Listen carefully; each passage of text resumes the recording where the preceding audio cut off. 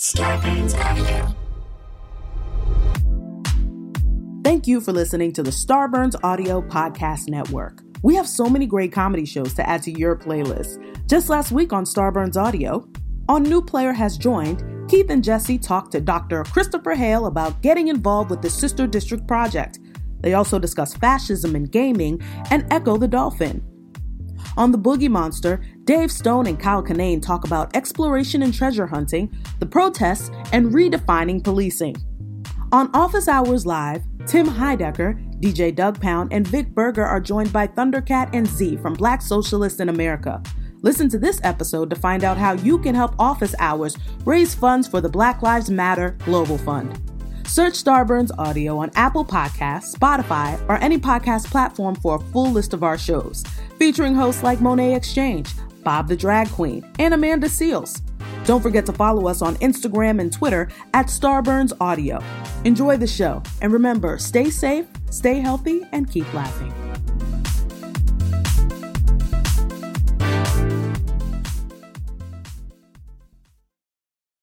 The Starlight Lounge presents An Evening with the Progressive Box. Oh, what a great audience. Let's dim the lights for this next one. Nope, too much. There it is. Gotta get things just right. Like Progressive's Name Your Price tool. Tell us what you want to pay, and we help you find coverage options that fit your budget. And now, the mood is right. Wait, the lights are back on again. Trudy, can you? And now it's completely dark. Progressive Casualty Insurance Company and Affiliates. Price and coverage match limited by state law. Feral Audio.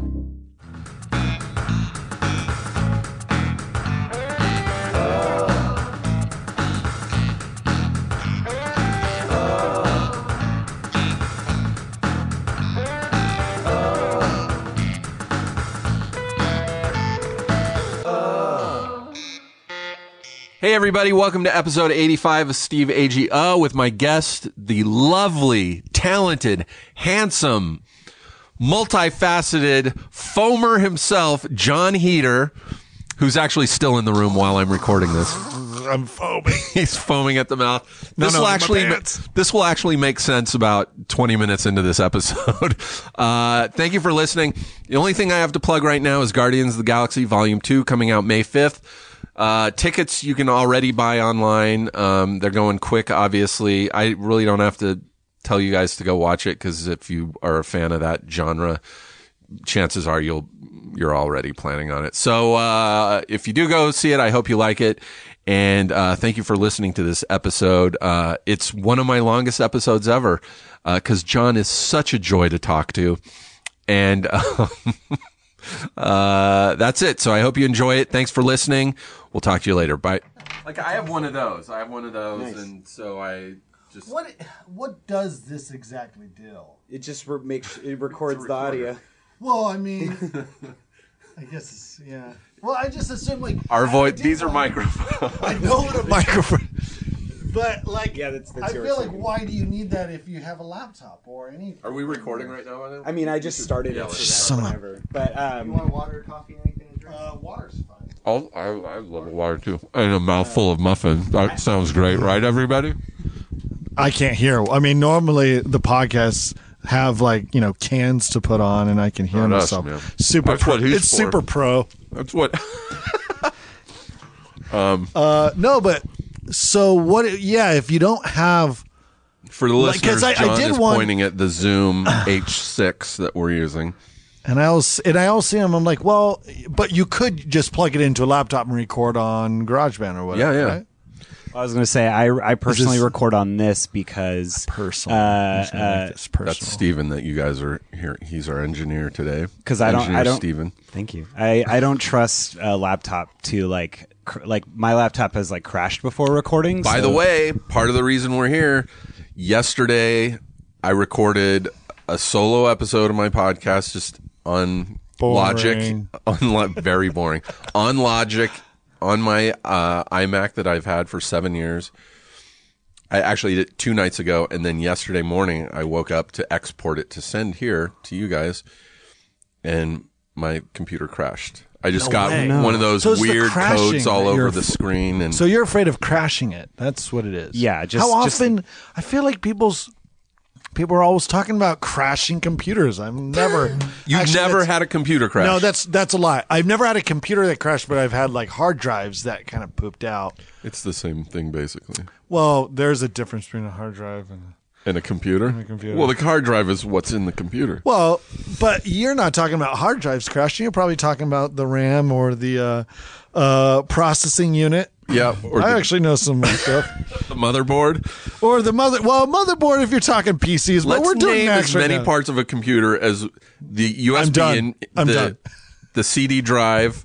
The CD drive, the DVD drive, the optical drive. My first computer, I had a separate DVD drive that I had to plug into the computer so I could burn music. That's what they do now. That's what I have because the new, they don't have drives anymore. Because they're trying to poop out all hardware and all physical like stuff. They want you downloading everything. So now if I want to burn a DVD or anything, I have to like the have new that separate drive. I don't know about the MacBooks, but like the MacBook Air. Yeah. Like the really light version. They haven't had drives in ages. Yeah. They have nothing on them. They don't even have I remember they didn't even have USB ports or anything, so you had to do everything kind of wirelessly. Yeah. I don't mind that. I like wireless. I've now just got my TV set up with Apple TV, and it doesn't have to be near a plug or anything. It's the best. Oh my God. I got rid of cable. All I have is internet and Apple TV. Yeah. And all you need is all those apps, Netflix, Hulu. Yeah, it's all there. HBO Go. I've been living off the grid. Have you? And by the grid, I mean no live TV. I have been living off the grid pretty much. But yeah, I've been doing the no TV thing. I mean, everybody, every conversation you have with someone, it's always about we don't have TV anymore, but you do. You have a television, and you have basically all the TV you want on all those streaming network feeds anymore.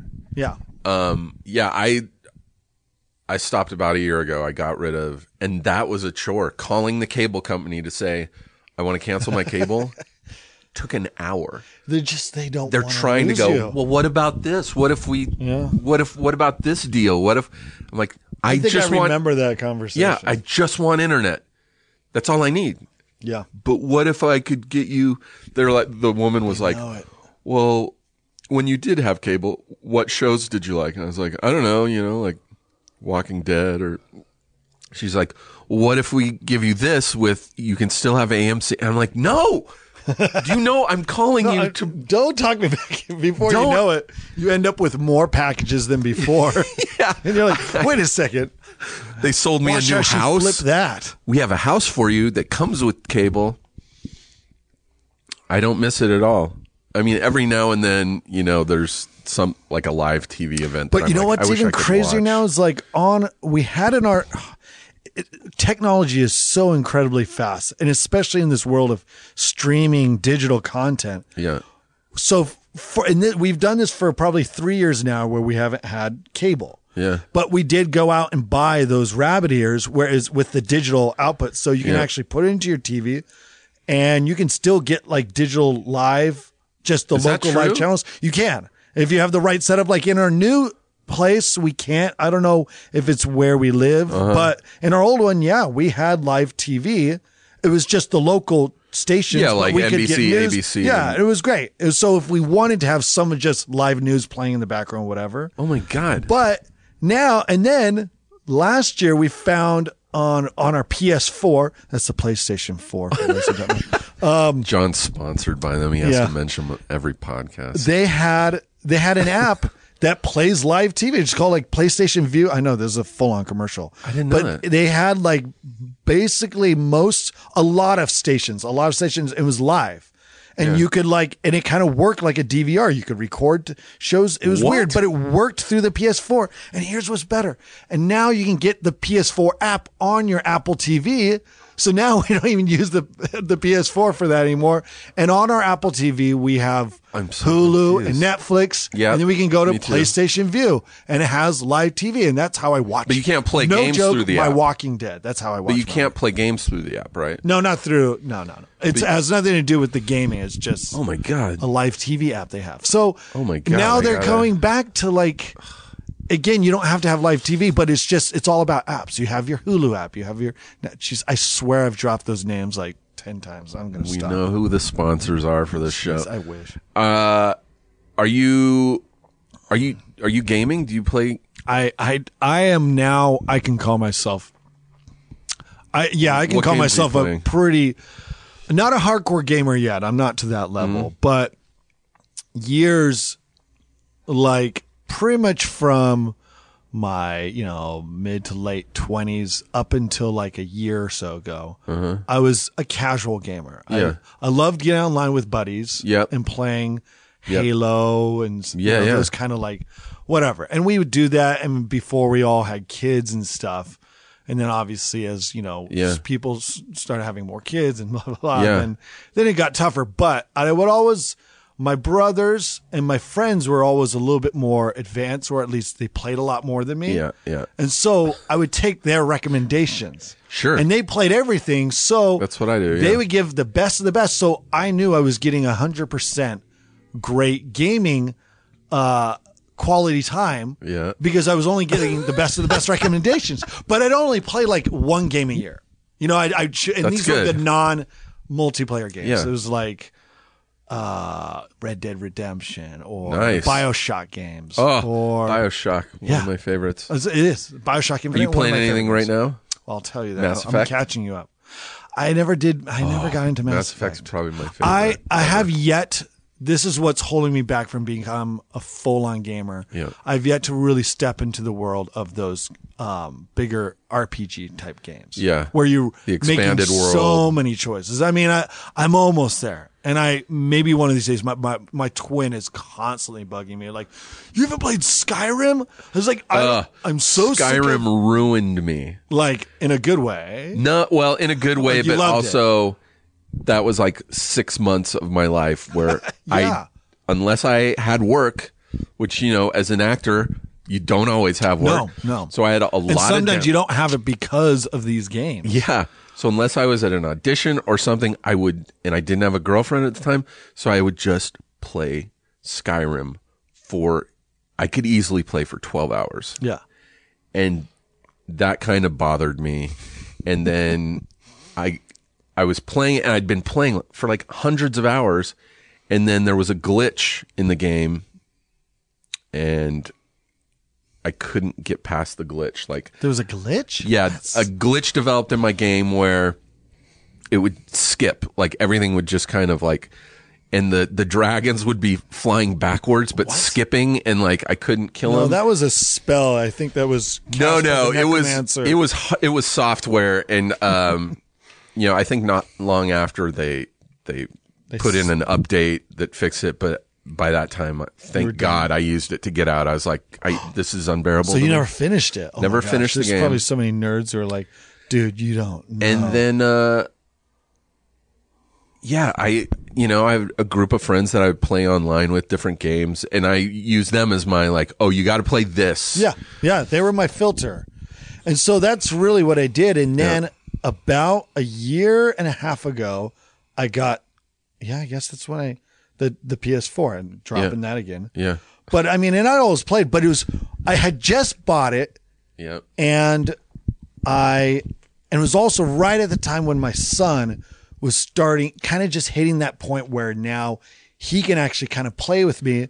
Yeah. And because of that, and my wife, it doesn't help, my wife likes to play games too. So really, we suddenly, since then, it has been like there's always something I have. I'm always playing something, whether it be, but the problem is I have all three. I have the Wii U, I have all the Xbox. Consoles, Xbox and the PS4. Mario Kart. Did you get into Mario Kart? Mario Kart's one of my most hardcore. Oh my God. Mario Kart has always been there. Like I've been, my brothers and I always called ourselves Nintendo loyalists. Yeah. Because, from the beginning, and we'd best. always held on to them. Mario Kart is definitely by far, I'm sure many other people, but I still feel that way. Like there's a part of me that's like, no, really, I actually am probably the best Mario Kart driver. Certain games make me motion sick. Sometimes Mario Kart does, but I love Mario Kart so much that I keep playing, even though I will be super nauseous. Oh, really? But I will just fucking keep playing. I think the one thing that Mario Kart does for me, and this is a little bit of an honest bomb I'm dropping, but I'm pretty good about like, you know, I don't swear, I don't cuss. Mm-hmm. I try. I'm a pretty mild man or whatever. Yeah. But when I play Mario Kart with my brothers and my friends, do you curse? That is the only time you ever. And so I shut all the doors. Yeah. I don't let anybody in or anything out. Kids, get out of the room. Daddy's going to play. It's been a while since we've had those sessions again, and we have our online and group buddy playing is kind of slowed down. Yeah. But oh my gosh, we would just Mario Kart really pulls the inner like evil out of you. And, and it's just you get so pissed. It's really competitive. What's the new gaming console thing that came out? This Nintendo Switch just came out. Yeah. Now I haven't gotten that yet. I'm sure they're hard to get. It's probably hard to get. I know some people at Nintendo. You know people. No, but I got. So you asked, what's the game I'm playing right now? Hardcore right now is the new Zelda game, though. Oh, we got it for the Wii U. Sure. And I can see Chris perking up over there. He's probably like Steven. He's like Steven. Oh my gosh. You look like a Chris, though. Chris's and Steven's are hand in hand. Oh crap. Yeah. I don't know. I could just tell that he probably loves. Can I tell you something? What? Beginning of 2006, like right around New Year's 2015, going into 2016, I unplugged my Xbox, and I've not played a video game in a year and whatever. That's good. 3 or 4 months. I've gotten a lot more done.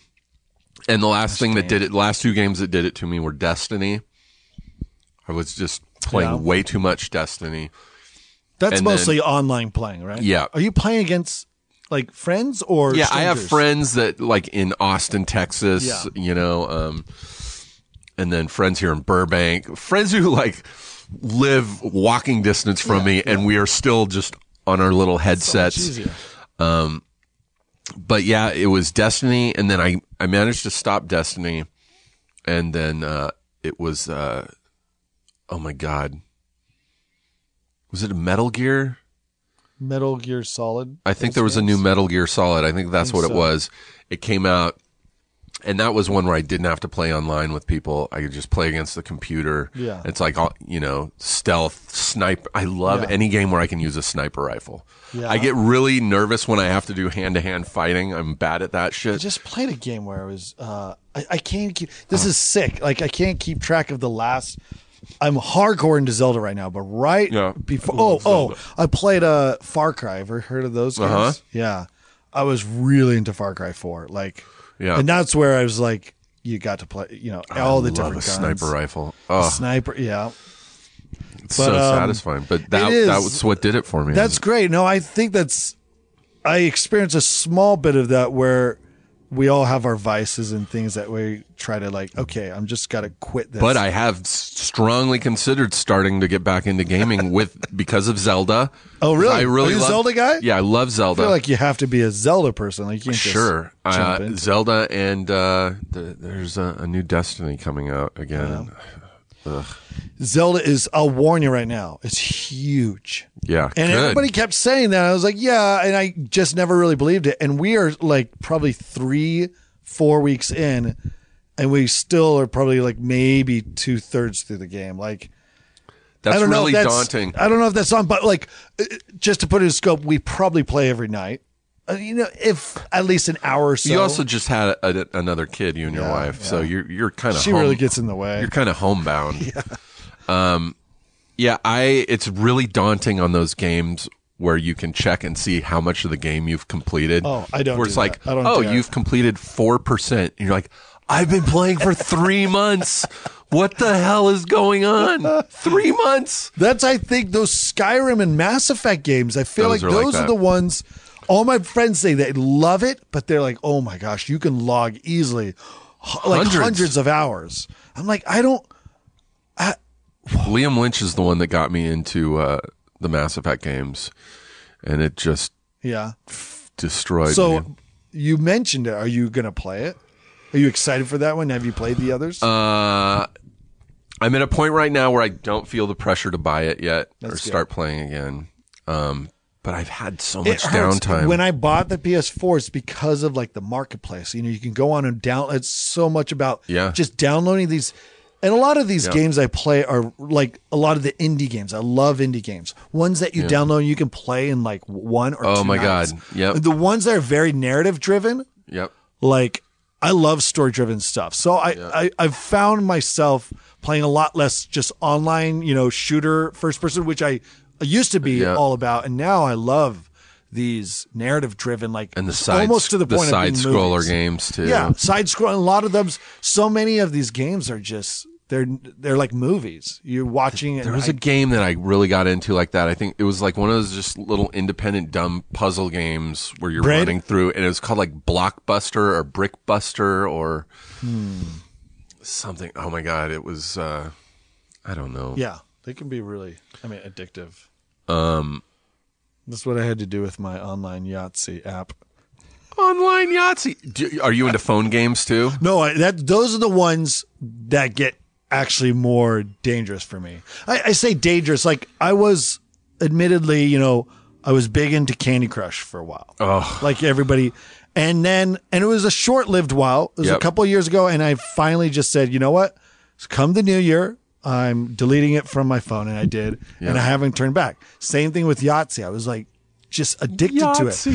It was those stupid, because you have your phone with you everywhere. And when you're like taking a dump or you're just anywhere and at a restaurant. Yeah. Just like you have a few seconds. You're like, let me roll these dice. I was that way with Let me hurry up and get my friends. fours. Yeah.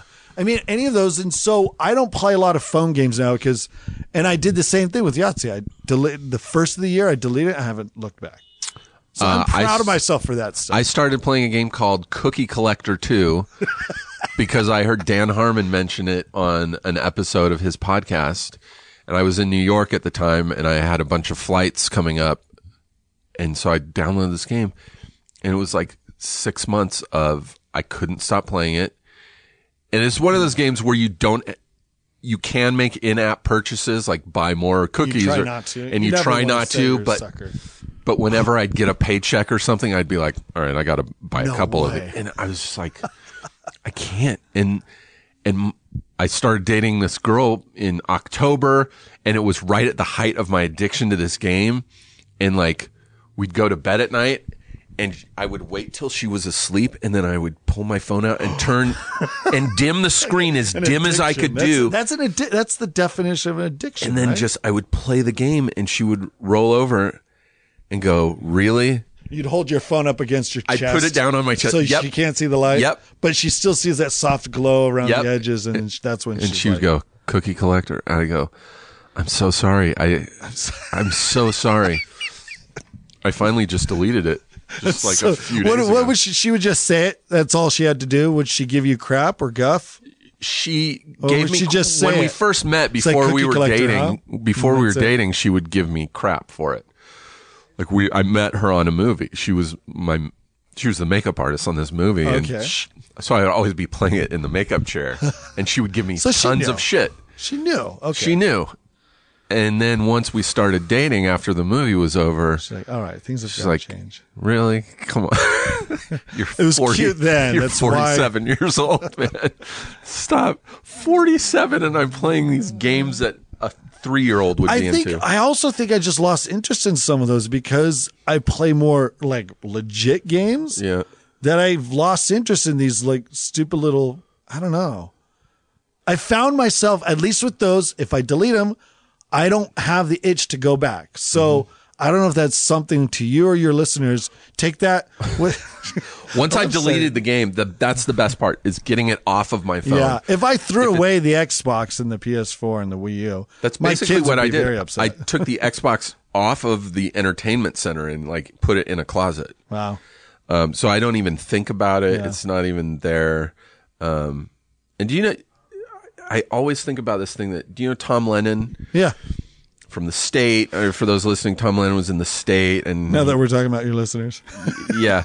I remember him, he was on a podcast and he was talking about how he was a video game addict. Like he used to all he would do is play videos, like 15, 18 hours a day. That makes me feel so good. He couldn't stop. And this was, 15 plus years ago. Oh, that makes me feel worse. And then whoever was interviewing was like, so, how did you, what happened? You're not playing anymore. He's like, I put the Xbox away or PlayStation, whatever it was. He's like, I put it away and I started writing movies.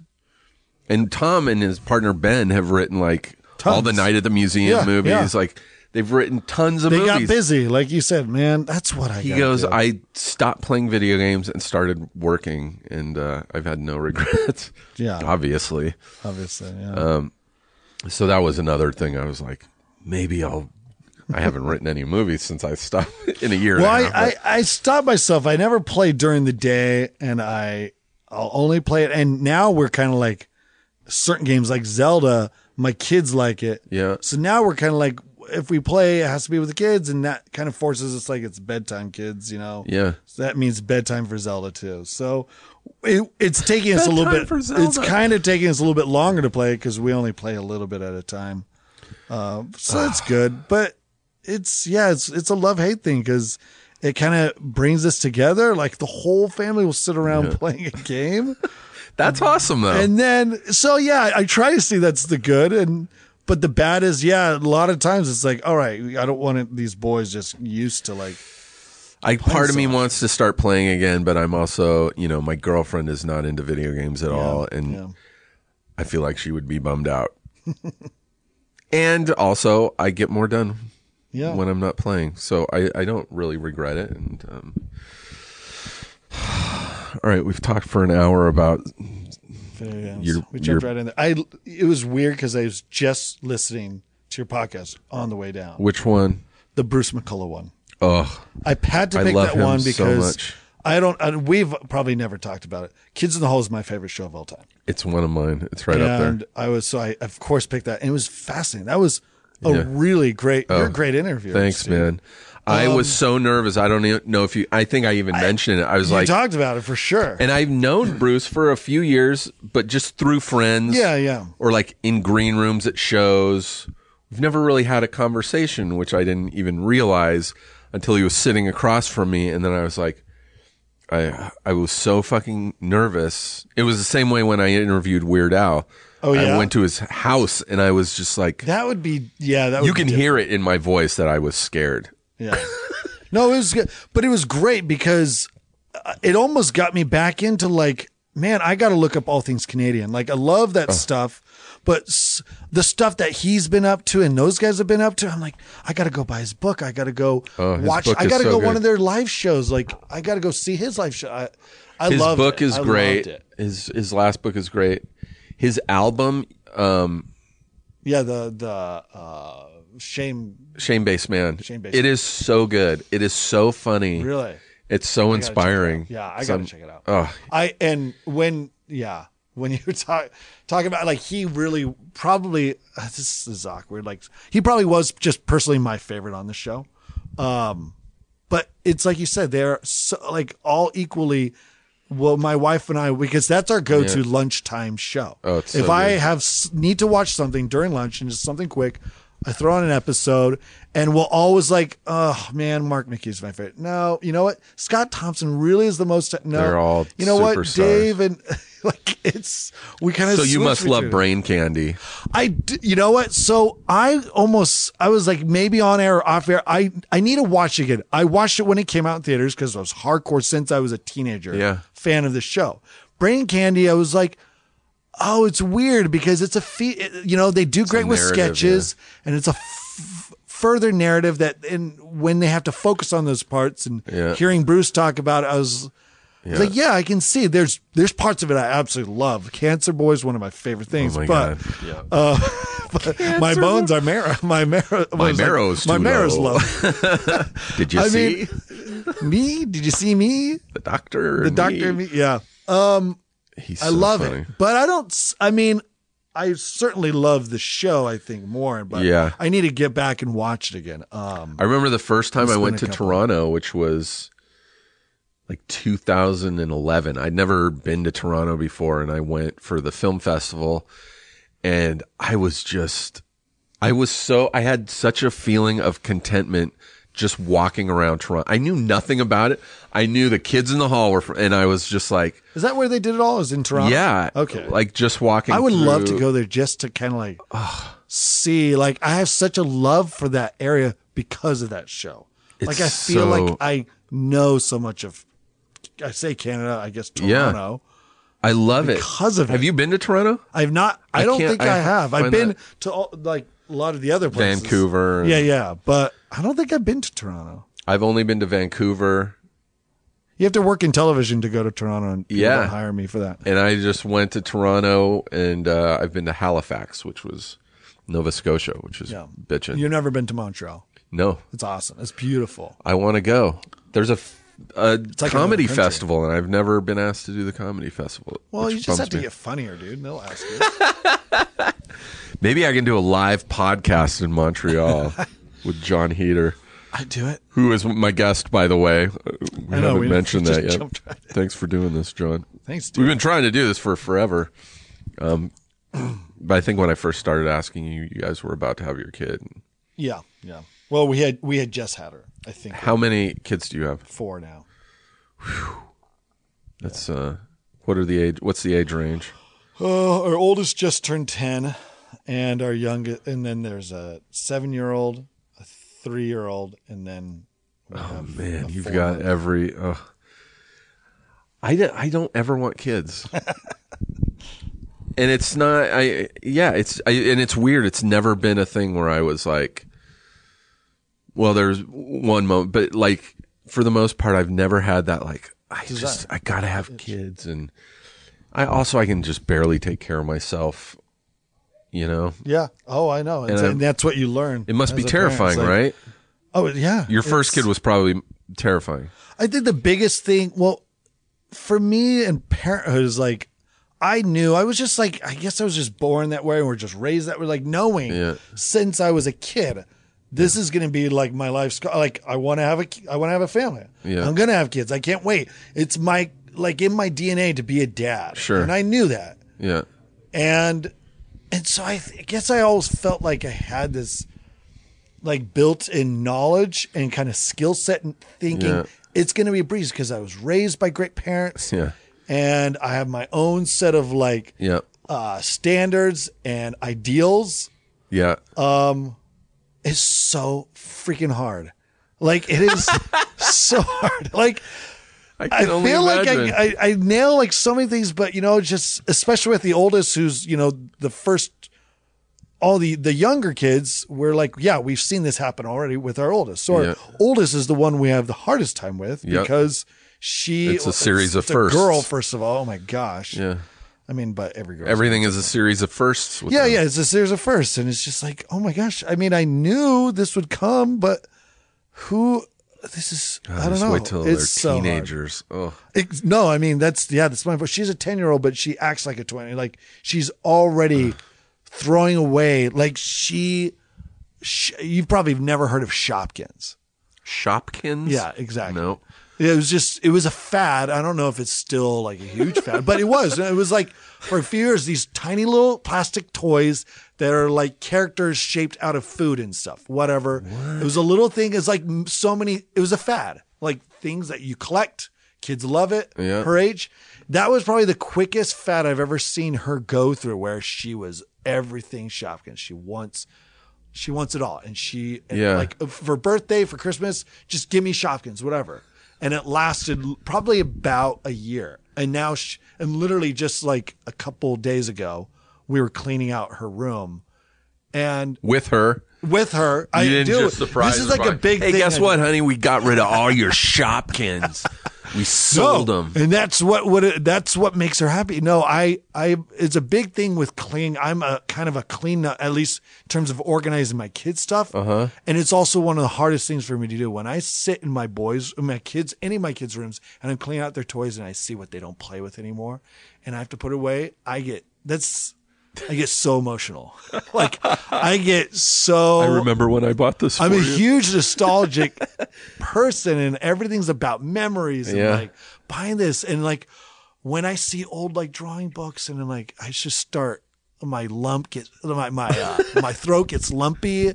You get a lumpkin in your throat. I sit there, and it is hard. It's like it's such a rewarding thing, but it's emotional. I don't know. It's a roller coaster of emotions.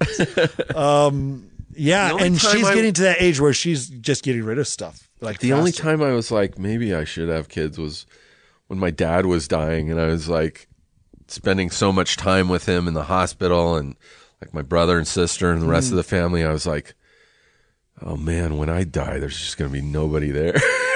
I'm like, that's kind of scary. I was like, maybe I should.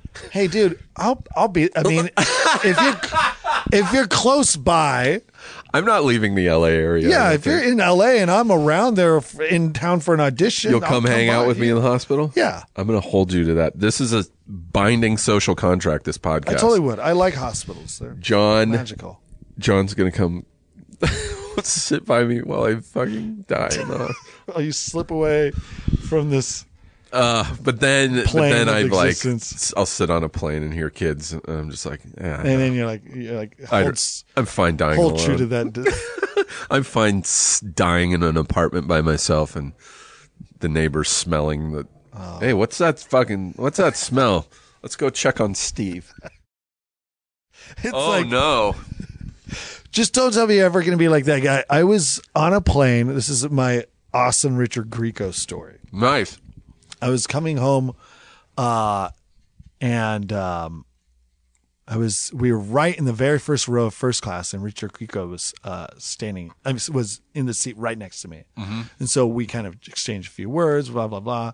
And I'm sure you've had this, where you're kind of, it can be awkward. It can be really rewarding. I've sat next to people who I love, and then we had a great conversation the whole plane ride. Yeah. But with anybody, I love, especially if you're, when you're flying, you want to have those moments of like, okay, now it's time for me to just kind of zone out, fall asleep. Yeah. But and it was no problem with him because I could tell he was like not having anything. Yeah. But and we're kind of talking a little bit, and then we kind of separate, and they're getting ready for liftoff and all this stuff. And there's a woman with her child, just 2 rows back, and the child was being screaming. Ornery and a little screaming here and there. And it was one of my favorite things to hear is Richard doing this awesome grumbling, mumbling, just I could not tell. Curmudgeonly. Freaking. Bring that child. Every other syllable. You can hear me. Just you can catch certain words. Just freaking unbelievable. It's like first class. Nobody else. Just bring your kids. I was dying. I was dying inside and laughing oh my gosh, my friends would love this. And I almost wanted to record on my phone, but it was weird because it's kind of one of those things where he's doing it and I'm like, are you making it just audible enough for me to hear? Do you want me to join in, hear this? Or is he just expressing his his opinions into himself, but in a way that, maybe if it's out there and if you want to hold on to it and join in, you can. By the way, Richard Grieco could be the loveliest person in the world. I have also been in that situation on a plane. It's not a slight against him. I thought it was just so funny, having that reaction. I mean, I've been there too. I've been that guy who's like, really?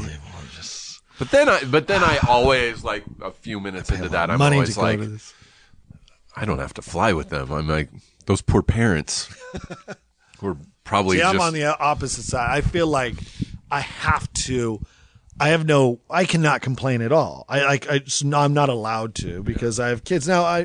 My kids are pretty good, but I'm sure, and there's been times, and there may be times in the future. So I immediately go into empathy mode where I'm just like, oh my gosh, I know exactly. See, I can't imagine flying with 4 kids. It's actually can be fun. At this age, we're going to do it later this year in October, and my wife and I are just talking about that'll be fine, right? I mean, it's the youngest that's at that age where it's the crying age where that's where we're going to worry about, because the other 3 are going to be, they love it because they get excited, they like the idea. Yeah, you either give them activities, iPads or coloring books or snacks, and they love it. It's like taking a big bus ride, and they love it. Kids aren't afraid of flying at all. It's amazing. They don't realize they don't know about their mortality yet. My 3-year-old, he's always, every time he sees a plane, I want to go on that plane. I want to go on a plane. I'm like, yeah, we'll go sometime. I used to love it. I used to love it, and then I shouldn't be eating on no microphone. I used to love it. Advice me first podcast. And then I had a panic attack on a plane when I was like 21, and I really mostly didn't fly again for like 10 years because I was so scared of flying. I was scared of having a panic attack. So you're still kind of like... No. Then I flew. I had a flight. I was going to New York for a comedy festival to open for Sarah, and I had the worst flight of my life going to New York, the most turbulent, terrifying flight. So when I got to New York, I was like, I can't fly back to LA. I got to figure out another alternative if I have to rent a car and drive. And I was like, that's ridiculous. I can't do that. I can't do that. Rent a car from New York to LA. I was like, I'll take a train. You'd have guests with you on your road trip. I was like, I'll take a train. I was like, oh my God, I've never been on a train in my life. This will be fun. It'll be romantic. I'll have my laptop. I can write. I love that. I'm romanticizing it. I'll be like Jack Kerouac. I'll write. I'll work on the script. Is now a foamer. Oh my God. A what? A foamer. What's a foamer? Oh my gosh, that's a whole nother conversation. Foamers, I learned about this a couple of years ago. People who are like hardcore train enthusiasts, like love trains so much. As far as I understand, that's where the term came from. They love trains so much they foam at the mouth when they see a train. But that is that a real term? It's a real term. Like Foamer. Foamers. Look it up. People who love trains. There are a couple famous. Whoopi Goldberg's a known foamer. But why? Like they will only ride trains. But why trains? Because it seems like you could foam at the mouth for anything. Like, yeah, well, I'm a foamer for model airplanes. But then you're just a model airplane enthusiast. I guess because there's enough. Like people really get into the train so much that like was the first. Peter Dinklage in The Station Agent. Did you see that movie? I haven't seen it. Oh my God, I can it's so good. Guess. Bobby Cannavale and is he a big train enthusiast in it? Uh-huh. Oh, okay. It's really awesome. I mean, yeah, trains are awesome. I'm not foaming yet, but I didn't like it. Oh, you didn't like it? So you did it. So I was like, I'll get a ticket. I'll get one of my own little private. One of those tiny little private rooms. Yeah. And I'll just write. Obviously with a window. Yeah. I was like, I'll write for 3 days and it'll be awesome. So I get into the train and I get into my little tiny room, which is really tiny, by the way. It's like, trying to guess. It's like, a little bit wider than your own body. Like it's that tiny. Oh my gosh. And by the way, not at all like a cart on the Hogwarts Express. No, there's like two chairs facing each other in this small room. And one of those chairs, I don't think I'm wrong, but one of those chairs I believe turns into a toilet. So you could fit 2 people in there? You could fit 2 people in there. It would be uncomfortable. And it possibly turns into a toilet. So within 20 minutes of leaving, what is it, Penn Station or wherever? Yeah. In Grand Central Station in New York. 20 minutes into it, I was nauseous because the train goes side to side, like it rocks, and I get motion sickness sometimes. And so I couldn't look at my computer because I would get motion sick. So I had to look out the window. Anytime I would not look out the window, I'd start to get motion sickness. Oh. So for 18 hours, I just stared out the window, furious that I had gotten... Did you have like music or something? No. No podcast to listen to? I don't think I was listening to music or any. I was just staring out the window for 18 hours. 18 hours later, we get to Chicago, where I'm supposed to switch trains. And so I get off the train, and I'm waiting for my second train. And I was just like, this isn't happening. And I walk out of the train station up into Chicago. So no planes. Which I had never been in Chicago before. What? I'd never been to Chicago. I feel like you go everywhere, Steve, isn't that? I don't. What? And so I walk out into Chicago and I'm like, I'm going to stay here for a day. I've got a hotel room and then I booked a plane flight out of Chicago to LA. So you got back into the idea of the plane. Yep. got on the plane, flew back, still landed in LA sooner than that train would have gotten there. Of course. That's a 3-day ride. And it was a turbulent flight, and I didn't even care. At that point, I was like, this beats a train. So the trains did it. Interesting. And I haven't been afraid of flying since. I wonder if we're going to, we keep talking about taking the kids on like a really cool train ride. Like, and I'm sure what we're going to look into is probably a little bit more, yours is probably more practical and like, all right, this is just for commuting and for you traveling. Yep. We want to find a fun train that's like, they cater to you and you have a bigger space and probably only goes like rides for like 3 hours. Yeah. So I haven't had a problem flying since. I can be in really bad turbulence now with a smile on my face. I'm like, at least it ain't a train. I was like, I can fly to New York. It's just the sickness. It's not like you're scared of trains. It's just nausea. It's nausea. And I was like, I can fly to New York now in a very turbulent flight. And I'm like, I'm going to be there in a few hours. Really? Even with that hardcore turbulence, I think, and no matter who you are, it's still scary. Doesn't bother me. I'm like I love it. I love that train. I am not a foamer. Not a foamer at all. Foamer. I have to look this up because I still don't believe it. Oh my gosh, there's some videos online you'll find that are amazing. A friend of mine, his dad, like he runs it, and he's the one who kind of educated me a little bit on this. And there are people who will book. There are some really big foamers out there who that's the only way they travel. They have like their own boxcar on like, certain lines.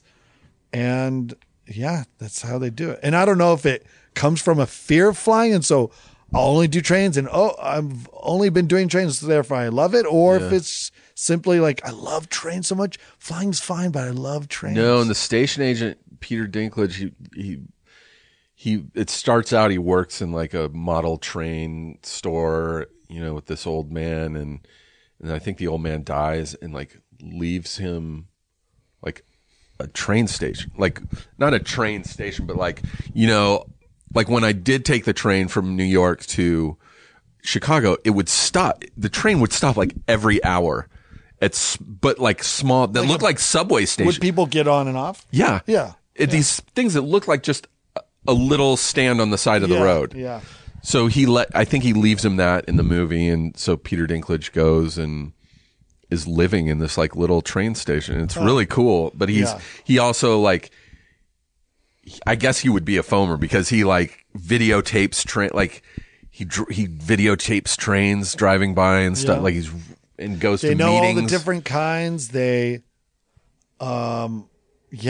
get really into it. Okay. I began hearing and seeing the term foamer quite often. In fact, one person who uploaded a video to another website referred to TF09 as Foam Fest.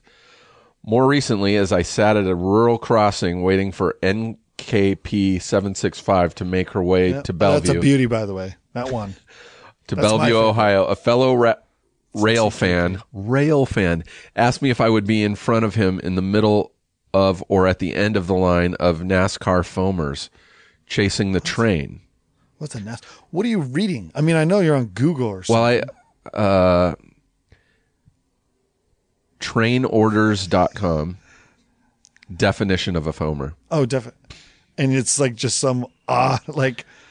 Well, I knew the transcribed audio of someone. While I understand the NASCAR half of his terminology, I'm still ignorant as to the origins of the foamer half.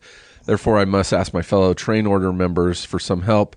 If I were to look up the term foamer in Webster's dictionary or railfan slang terminology, I'm assuming NASCAR foamer is like someone who loves just NASCAR. I mean, you could say it's like you said. You could. I'm a video game foamer. So this person is in this forum asking what foamer means, and every single person is one that foams at the mouth when they see a train. Yep. Another person, foamer, a person who loves trains and never gets old.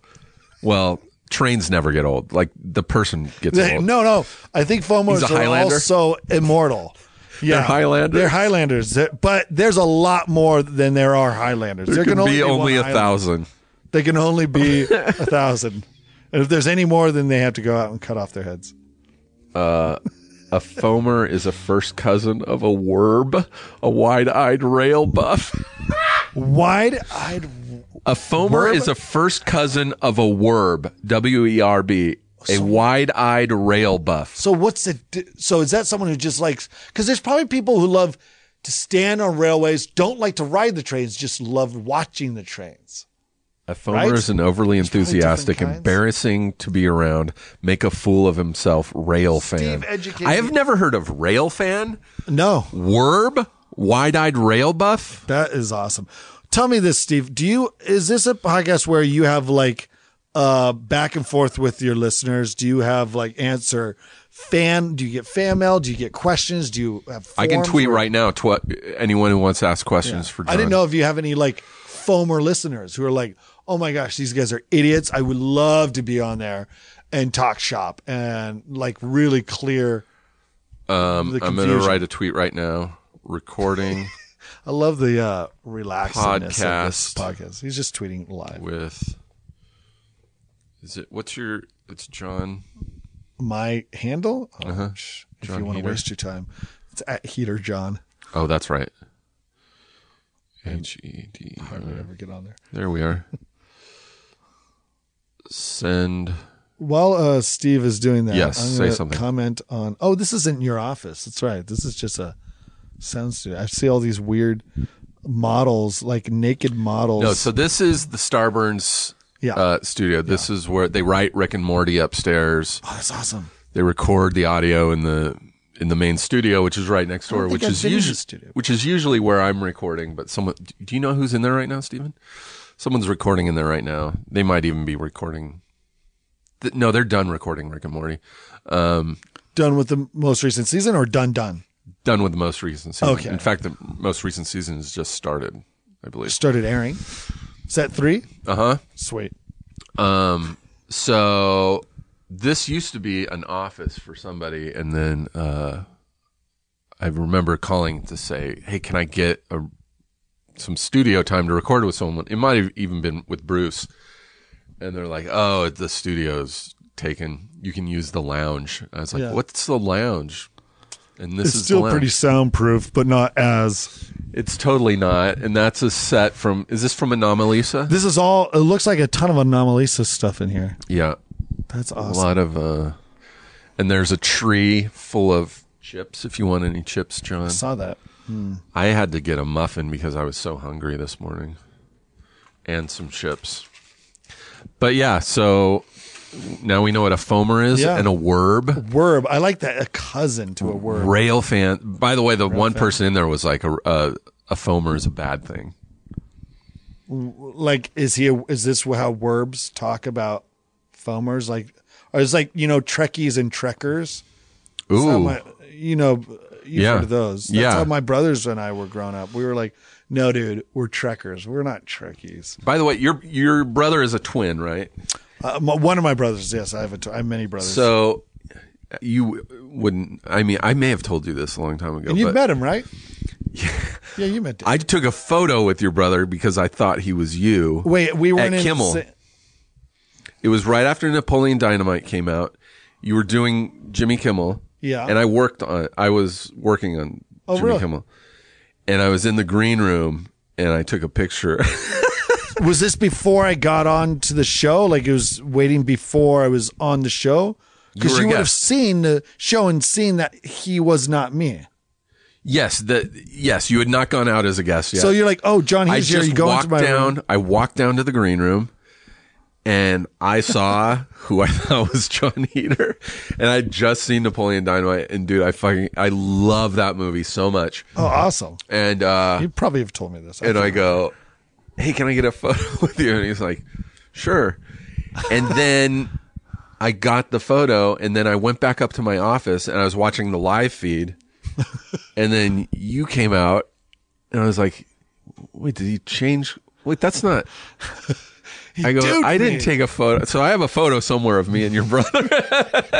Dude, I have to see that. I got to find it. Was that so that wasn't the episode where the show where he came on with me?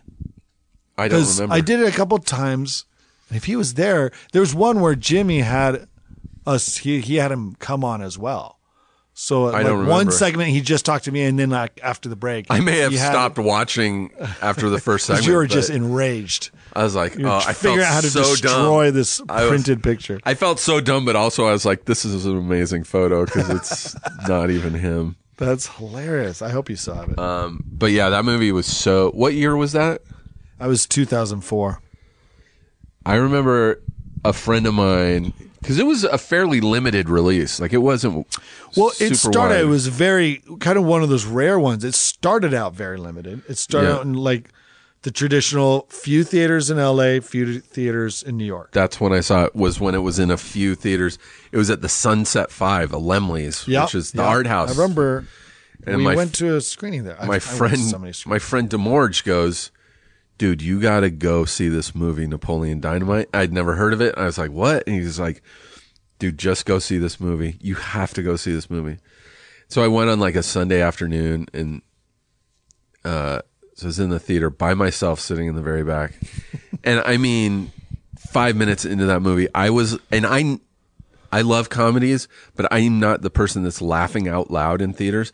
I was laughing so loud I was embarrassed. Like my stomach hurt and my face hurt from laughing at your character is so so weird that I was like, this is unbelievable. Like so you got into it right away. Me and my friend Chris used to talk like that to be funny in school when we were in high school. My friend Chris and I was just, we would talk like just kind of zombie, like these goofy zombie guys. And I was like, it took me back to high school, and I'm like, oh my God, this is like the greatest thing I've ever seen. And it was so simple too. And like, and the casting was so great too. Diedrich Bader, who I just met recently and have always had a huge man crush on that guy. And he's a big guy too. He's a big dude. I did a guest star on his show, his new show, American Housewife, and he's so funny. He was that guy for a long time that was just popping up in movies. He was our big star. Yeah. I mean, in that whole movie, he was after we had cast all the stuff, there was like a list. The two roles was his Rex and Runkle Rico, where the casting director and our producers were like, okay, yeah, we're obviously a very small film. We got, no Give us your dream list. But we've got to get, like most independent films, they have like one or two roles where they're like, we got to get a name or somewhat of a name. Yeah. Someone who has, and I mean, that list of Rico but they were kind of interchangeable. They would be like, can we get Jack Black for Rex? If not, maybe he could be good Uncle Rico. They had Christopher Walken on that list. Whoa. They had, who else was on that? Oh, they had, they had some crazy names. Walken for Uncle Rico? I think for Rico, yeah. My God. I mean, they were ready to like kind of form that character a little bit depending on who they got. I can't even picture anyone else. Yeah, it's kind of one of those things. Like once you do it, then it's like that is Rico, that John Grease. So. Who, by the way, is been acting for an eternity. He's in one of my favorite movies of all time, Real Genius. Yes, I knew you were going to say. I knew. Oh my God! Yeah, that was like when I found out. I was like, oh my gosh, it's Laszlo from Real Genius. So yeah, I was geeking out when I met him. And same with Tina Majorino, who was the little, what was her name again? It was the little girl in Waterworld. I was like, you know where Dry Land is. You have that tattoo on your back. Oh my God. I only saw Waterworld once, but that's right. She's in Waterworld. Did you ask her a million questions about Waterworld? Not a million, but she probably doesn't even remember that much. She remembered enough. She was, like most kid actresses, they're older than they look when they do it. Yeah. And she was a really smart, still just very good, child actor and knew her stuff. And so she certainly remembered a lot. And I geeked out, but I was also like, this is my first film. I'm going to be cool. All the other people around, I'm going to be cool around them. And did you get this movie because of a short film? Yeah, I don't even consider it like I got the movie. It was kind of just like there's no questions. We did the short film, and And so I knew. So it was kind of like once we did the short film, and that's where Jared Hess, the writer director, came to me before that and just said, "Hey, I have this short script. It's literally a school project. Yeah, like we will get graded on this. Yeah, but I think you'd be good for this role. Yeah, and we knew each other enough, like." We weren't like childhood friends where we let's weren't make movies together. together. We weren't hangout buddies. No, we had met there at school, and we were in a couple classes, and I'd seen some of his stuff, and he'd seen, I guess, like I had done one other student film before that, and maybe just goofed around in class, I suppose. Is this in Idaho? This is in Utah. Okay. We both went to BYU. Right. That's where basically the whole crew and some of the cast of the film. Yeah. Preston, where the film is shot, is right on the border, the southern border. So it's right between Utah and Gotcha. Idaho. So it was only like maybe a 2-hour drive for us to everybody go up there. But so he came to me and like said, I think you'd be good for this. And we kind of workshopped a little bit and played around with it. And then we came up with the character, and we had the look and everything, and we shot the short. And it was, essentially as you see it, he was named Seth Svedin. It was not Napoleon. So different name. Remember that, But it was like the perm, the glasses, the moon boots, everything. And then he was just, I remember soon after the short, and we shot that back in 2001. Mm-hmm. And right after the short, a little while after, and it started getting a little bit of attention just in our films student community. Yeah. Like at college, friends, family, people were like, oh, it's got a little bit of a cult following, but just, it didn't have distribution. Nobody knew what it was. It played at Slam Dance. What was the short called since he wasn't Napoleon Dynamite? Well, the short was called Peluca, which is Spanish for wig, because it's all based on like the story of Napoleon getting a wig for, well, his name was Seth. So getting a wig for his friend Pedro. Yeah. That's right. So we did that, and then he always knew he was going to do a feature film that was essentially about his misadventures based on a lot of his life growing up in Preston. Right. Because he grew up as a high schooler in Preston. Right. Jared Hess did. And he wanted to do something similar to the short that we did. Yeah. But he wasn't even sure if it was going to be the same character. Just like a lot of these weird characters. After we did the short film, he was like, we got a character here. Yeah, that character's He's so going to good. be the lead, and I'm going to bring in his brother, his uncle, girl, Pedro we'll have again, grandma. That's when he kind of littered it with all the other. I worked with the woman who played grandma. Sandy Martin. Yeah, she was awesome. Oh my gosh, she was perfect. She's so funny. Everybody was perfect. Yeah, that was a well-cast movie. So when really he's just like, I'm thinking about like next summer we're going to shoot this. You game? I'm like, yeah, of course. And that's all it was. He sent me the script and I read it. I was like, oh my gosh, I loved the short so much. I was like reading a feature of all this goodness. I remember loving it. An expanded I was just world. Like, this is so this is perfect. This is so good.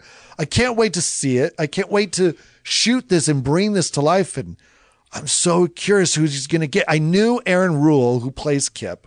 Yeah. We both knew, like, he was friends with Jared, good friends with Jared. He was a student with us. So him and I were the only ones really he knew, all right, these are going to play these guys. Everybody else we got to cast. Oh my God. I'm so fascinated. I'm fascinated by movies. I shouldn't say movies, by like two movies, yours and Bottle Rocket, that were originally short films. But yours makes more sense coming from a short because there was a narrative, at least in that. In the short from Bottle Rocket, I don't know if I don't think I have. I must have seen it. I was It's obsessed. on the extras. Like, it's on the DVD extras. yeah, I must have seen it because I was obsessed with his stuff. It's black and white, and it's what you would expect from a student film. But it's like, have you seen Peluca? Yeah, The short. So totally. that's black and white as well. Yeah. And that to me is actually perfection. That's very short student. That's very student filmy. Yeah. But there's more of a narrative in there than in the Bottle Rocket short. Is just that scene where they're robbing Luke Wilson's parents' house. Yeah. It's just that, and then they're in the playing pinball afterwards. Okay. And that's really it. There's really no Yeah, narrative. probably like, and that went to Sundance, and that got them the movie. yeah. And I remember before there was extras on the original DVD of Bottle Rocket, I was like, oh wow, I would love to see that short someday. And then I saw it and I was like, somebody saw this at a film festival and said this would make a great movie, because the Dignan character wasn't even as Dignan-y as he is in the movie. I was like, boy, someone really had a lot of faith that paid off, because it gave all those people amazing careers, but it was, and Bottle Rocket's one of my favorite movies ever. But I was like, they're really nothing in common. Yeah, you watch Peluca, it was like, yeah, this is just a snippet of the feature. Yeah. I mean, it really is like that, where we took a scene. We actually ended up reshooting a lot of what Peluca's in. That was like a subplot in the feature, and we actually cut most of it out because it was kind of weird to redo it, and we're like, and we don't need it because the rest of the story kind of goes without it. But some of my favorite lines are from the short, and some of my favorite moments are from the short. So Jared wrote all that? Yeah. You had no... I did not write it. God, it seems like something, because that character is so you, and it seems like... Well, and that's why I was like, no, I didn't write it, but it was just serendipitous. It was a perfect... I was like, watching it, I was like, there's no way that John doing that character did not come up with those lines for that character. You know what I mean? No. Jared and I just saw eye to eye, at least on this character and this world. We came from very similar backgrounds. Mm-hmm. I mean, we're both LDS. We both had a lot of brothers. We both went to scout camp. Mm-hmm. Both made videos as kids, running for class president growing up. I mean, so many things. Yeah. And we understood that world, so that when he brought it to me, I was like, yeah, this totally makes sense. This is the way he performed, like Jared would perform the character for me, did his own version. He's kind of over the top, really funny. Over the top.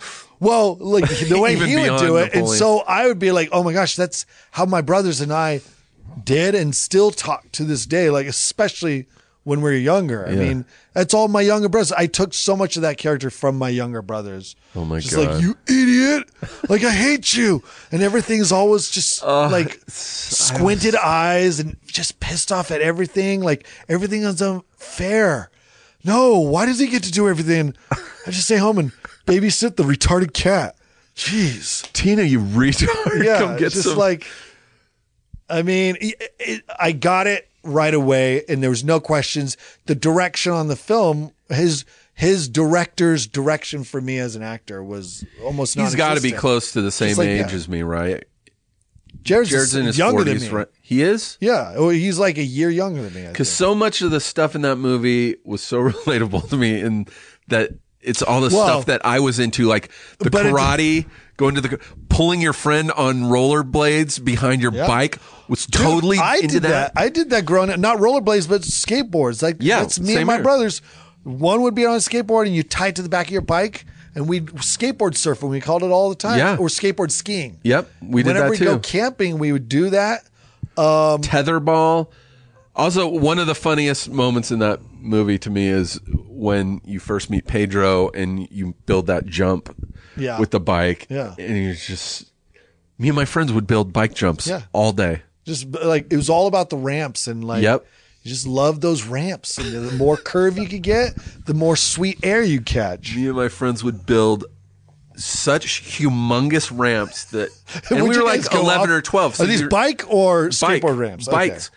And we weren't, you're immortal when you're young. Like, you don't even think about it. We would jump trash cans, like stuff that today I would be like terrified to do as an adult.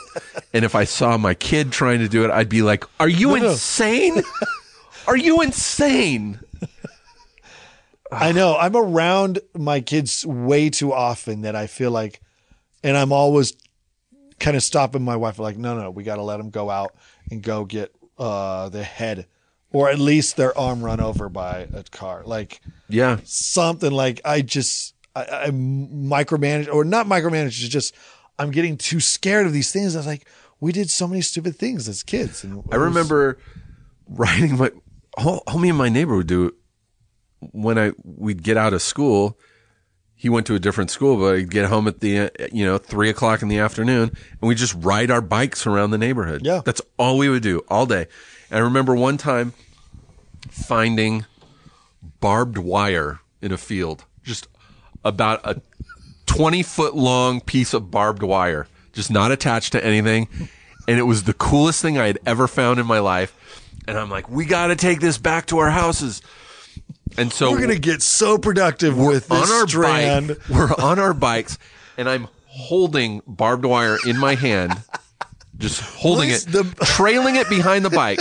I'm pulling it like a rope behind the bike, and then the other end of the barbed wire gets stuck on something. Oh, no. And it just slices my hand like all the way from one side of the hand all the way to the other. I had to get stitches because I'm just I'm dragging barbed wire around like a moron. If you had told me, and if you're like toss the other end to your buddy who's riding his bike next to you, you're like, dude, catch this, and then you guys just start clotheslining like kids. Like, how did you no, stop, don't do that, you guys. That's, I think, our generation. We're almost pre-computers, and that's like of our generation. We talk about like, what did old people like? We see old people nowadays, and they talk about either the war or just after, and that's the kind of stuff I feel like as an adult now, especially being a dad, I'm always talking about with my friends and people my age. Is just like, is that kind of, why can't we go back to those days? Like, I still truly believe. I grew up in Oregon. I grew up in this neighborhood. Where in Oregon? Salem. Okay. And I lived in Ashland for a very short time. Oh, really? Uh-huh. That's awesome. Way farther south. Yeah. Way the farthest south you can be. But I remember still thinking like, this is the best neighborhood that any kid could grow up in, because it had hills for anything you wanted to do. We'd ride our bikes through the neighborhood, and probably like everybody else, I feel like, who had an awesome neighborhood growing up, it had the neighborhood woods where it ends, and then you have the wooded area. Orange groves for us, we had the little orange groves, woods, and you get off your bike, and you go into the woods. And I remember finding the first time. I swear I've talked to so many people who have the exact same story. Why was it always in the woods where you'd find those metal boxes filled with nudie pictures? Yes. It was, but oh my God, I remember dude. The one I saw was not porno. It was not pages ripped out of a Playboy. Instead, it was like these Polaroids or photos. Oh, wow. Of someone's like personal photos. It was like a biker gang. All I remember is like, there was it was nasty. It was so gross. And even at a young age, I didn't even know what to think of it. I wasn't turned on. Was it this? I was just like, this is forbidden. This is also really scary. And like, whoa, what is this? Yeah. And anyways, like when you mentioned the barbed wire, that's kind of like got me thinking like, that's what you do. You go to the creek and catch crawdads. We literally would catch crawdads. We had at the end of my street, about 3 blocks down, the street ended, and this is Southern California, so it's like the orange industry used to be huge. Now Where'd you now it's all grow in up? Florida. This is in Riverside, Inland Empire. That's right. And Inland Empire used to just be miles and miles, acres and acres of orange groves. And so right at the end of my street was just orange groves for as far as the eye can see. And one day, and we would go and play BB guns and play war, and we rode our bikes out there one afternoon, and we were hiking like way into the orange groves, farther than we had ever been. That adventurous feeling when you're a kid and you're like, I've never been this far away from my house. And there was a shack. We found a shack. There wasn't plumbing or anything. It was just a shack. Yeah. It was probably the size of this room that we're in. Whoa. And we go inside of it, and it is floor to about knee deep of magazines. All kinds of magazines. Like someone was recycling. They were throwing all their old magazines in this. Weird. So the whole room was about 3 feet deep of magazines, and we just started going through them, and we probably found like hundreds of nudie magazines. And we were just like, never seen this before. And we're like, what the? Did this become like a return point where you guys would like, dude, we got to go to porn check? No, we immediately went back to his house, got like 2 or 3 like hefty garbage Totes? sacks, Oh. like the 30-gallon garbage sacks, the big ones for leaves and stuff. Went back out. We filled all 3 hefty bags with porno magazines. The pornos. You guys skipped over the Red Books and the The Highlights magazines, Highlights. Ranger Rick. We filled you guys, them. I'm holding on to this Ranger Rick. This one is about belugas. You guys know I have a soft spot for belugas. And then we just dragged these. I mean, they were like probably 40, 50 pounds now. We'd drag them across the orange groves to a different side where we knew no one ever went. And there were also like palm trees out there, and we hid them underneath the fallen down palm fronds. Like we just hid them. Well, and the bags. You kept them in the bags. Yeah, in the bags. So they're waterproof too. And we would go, a bunch of times a week after school, and we would just look at naked women and just be like, wow, I just remember thinking this is the greatest thing ever. And then one day we came home from school. I called Stevie Gerdo. That was my neighbor, Stevie Gerdo. We got on our bikes. We rode out to the orange groves. The orange groves had burned down. There was a fire, and we were like, no! We ran through just the smoldering. You guys are walking over embers. We were like Robert Duvall in Apocalypse Now, or just like over the wastelands of napalm, and we get to the palm trees, and they're just shredded. Everything is just burnt. Wow, it was for the best. It was a rite of passage. It was for the best. It's time to say goodbye. Being a kid was the best. It was like, yeah. I mean, it's the thing you just hope for and dream for now. Like, we live on a cul-de-sac, which is like the best. Yeah. And we have and my kids almost every day will go out and play with the neighborhood kids. Like right now, I'm getting a little taste of that, or at least my kids are kind of getting a taste of that. And nothing makes me happier seeing like, okay, they can go out. They're kind of, my son is yet to still learn to ride a bike. He's kind of holding out, but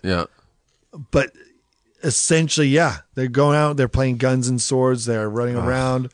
I'm always like telling my daughter, like, if you want to go see if that friend's home, go hop on your bike and go see it. Because we're in a still pretty good neighborhood. And it was just so cool living in a pre-computer world where you get home from school and you go outside and play, and you have nothing else to do. Or you say, Mom, I'm bored. And she's like, go out and play. Yeah. Go out and play. That's just a thing you could do as a kid. Yeah. Go build little boats out of popsicle sticks and float them down the gutter when it rains. You have your little boat races down this. We would do it down we had this creek that ran through our neighborhood. Nice. We had a little place we called, my brothers and I ended up nicknaming Monkey Land, because it was right just down the hill from our house. And we'd go back there, and it had all these awesome branches, overhanging branches from these old things. And we would like hang from them and jump around, and it became our little hangout spot. Yeah. I mean, everything in this neighborhood, you had every single thing you could think of in terms of, you have the old dilapidated barn. Yep. There was a barn. This is a residential neighborhood, but yet right next to my grandparents' house, who lived also in the neighborhood at the time, there was this like old barn. Yeah. So we'd explore in that. We'd have at the end of the road of the main neighborhood, the old woods. Yeah. And then we had up on the hill, there's part of the streets, you take this long winding road up a hill to the white mansion that stood up top that felt like it was looking out over everything. It was like where the rich people live. Yeah. They have it was like, now we could understood when we played MASH. We understood that's a mansion. I mean, literally it was white marble. It was like they had columns. In Salem, Oregon. So as kids, but that was it. Like, oh, that's the mansion, the White House on the hill. Yeah. Everybody knows that. And come Halloween, you go up there and they give you full size, whatchamacallits. Oh, like the real size candy bars. Yeah. No, literally the whatchamacallits. Oh, remember those? Yeah. Mars bars, whatchamacallit. Mars bars. We had. It was awesome. So it's also weird being a kid in an age where candy bars and stuff like that are being invented. Like, we're adults now. Those things have been around forever. Yeah. Like kids who are, 10, 12, like they've always known those candy bars. I remember when the whatchamacallit first came out. Yeah. Or like, whoa. Oh, Charleston Chew, I guess, has probably been around for a while. It's been around for a long time. I guess it was all new to me. I remember being in high school when the Western Bacon Cheeseburger came out at Carl's Jr. The Western bacon cheeseburger, man. I still miss the days of the 4-alarm taco at. Do you eat meat? Do I mean, yeah. Oh, I love meat. I love a Western We just bacon changed. cheeseburger. Wait, where's that at again? Carl's Jr. Oh yeah. Wait, that's been. See, I never experienced Carl's Jr. They don't have them in Oregon. I don't think they have. Are they them Hardee's in Oregon? No, they don't have them at all. Wow. I had known only about Carl's Jr. as Hardee's whenever it was like once or twice we went to the East Coast because it's all the East where they call it Hardee's, right? I remember hearing about Hardee's and like, and we had it and I really liked it. And then it wasn't until like I moved to California, I was like, why do they have two names? Like, why wouldn't it just be Hardee's all over? It must have been Carl's? like maybe whoever. It's usually like a wife divorces her husband and he's like, you can have the East Coast Carl's Jr.'s, just call him something else. It's two brothers. One is Carl's Jr. and one is Hardy, and he owns it. Hardy Jr. Hardy's. Yeah, that was awesome. Yeah, I love meat, of course. I loved Oregon. I lived there. I lived in. I think we talked about this before. For a year. You lived there, but it had nothing to do with the Shakes. You didn't. No, I wasn't part of the Shakespeare Festival. Yeah, that's the only time I've been. For those listening, Ashland, Oregon is home of the Oregon Shakespeare Festival, which is one of the bigger Shakespeare festivals in the country. Yeah, and like really legit and really. Yeah, they have great. like several theaters up there. They have one this Elizabethan theater, which is huge. It's kind of all part of the same grounds. You go there, and they're all kind of connected. And a lot of, I don't think I saw. There must be some indoor, but a lot of them were actually outdoor. Yeah, the big one, the Elizabethan theater, that one's outdoors, and there it's in the Ashland is a really small town in southern Oregon, but it's up at the base of these mountains. And it looks like one of those little towns. It looks like that town. It reminds me of the town in that Steve Martin movie, Roxanne. You know, where he had the the nose. It was like the Cyrano de Bergerac movie, but it's just this little kind of hilly town and like more like a village than a town. And yeah, it definitely feels like. It almost feels like a college town, but I don't think it is a Southern Oregon University. Okay, is that where that is? Yeah. So there you go. It's a college town mixed with college and Shakespeare, and and then a bunch of hippies. Yeah. But I just randomly moved there for a year. Random. Yeah. And did you leave because you were done with it, or just? I was kind of done with it. One thing I found in living in Oregon was there are very few jobs that are not just. It's either you work in the lumber industry or, maybe you can find a retail job. There's not too many stores. This before you became I guess, a comedian? Well, I was taking classes at the Groundlings. In the Groundlings, it's 4 levels of classes. And between the third and the final class, there's like a year-long waiting list. And my girlfriend at the time, who was also on that waiting list, we were just like, why are we just sitting around LA for a year waiting for this? Let's just go somewhere. And we were like, in our mid-20s. So it's like the perfect time to just do stuff like that where you can just like, I'm going to do something and just go be somewhere else, experience a new town for a year. So were you working there at all? Yeah, we went to we got to Oregon. We just took a road trip and we were like, when we landed in Ashland, we were like, this is where we're going to stay. Because we just fell in love with it right away. And so we immediately rented an apartment and, it was so cheap too. It was like $500. We had a 2-bedroom, big ass apartment with a balcony overlooking the mountains. Wow. For like $500. It was so crazy. And she just took a job in a coffee shop, and I took a job in a phone center at this place called Musicians Institute, which is Musician's Friend, which is basically the catalog version of Guitar Center. And that's what I did for a year. I just took phone orders for guitars. That's awesome. And then just hiked and enjoyed the outdoors. It's like the summer between, right before I shot Napoleon and after we shot the short. Mm-hmm. And this wasn't a planning and waiting period. I had no idea that Napoleon was going to be what it was. Yeah. But still, it was like nearing kind of the end of my college years, and I went back to Oregon and I worked as a temp, and it was like actually one of the funner jobs I had had during the temp jobs was working at a lock. In real estate, they have lock boxes on those houses. Yeah. And so that, real estate agents can come by and pull the key out of the lockbox. Yeah. And I worked at a customer service company that, covered lockboxes. So if people had problems with the lockboxes or anything, they could call up the number and I'd be there with a, list of questions and answers. And then I'd have all their needs and all their, answers that they needed. So like, oh, well, did you try Jiggler? Did you try this? Input this code and you should be fine. And yeah, no problem. I remember enjoying that. Loved it. I liked it. I mean, it was only maybe like a month or two. But sitting there and taking calls and you're just, I don't know. I remember there was certain jobs that you just really, I always had the dream. I never did. I always wanted to work at a register. Like my dream. Really? Yeah. And by register, I mean like, I never want to handle like money. a ma and pa kind of store. Yeah. Like whether it be an art store, hardware, anything. I would love to have done a store where, like I always said an art store because I was really big into art and stuff like that. So I could answer the question. Oh, if you're looking for that, go to aisle something. But yeah, I like the idea of handling the money and just talking to the customers, exchanging. I like the idea of that, but I never wanted to wait. I like the idea. I never got to, I don't know about flipping burgers, but doing a job at like a McDonald's. I don't know which job in there. Short order taking check. The orders, flipping burgers, something. I liked when I worked in that phone center taking orders.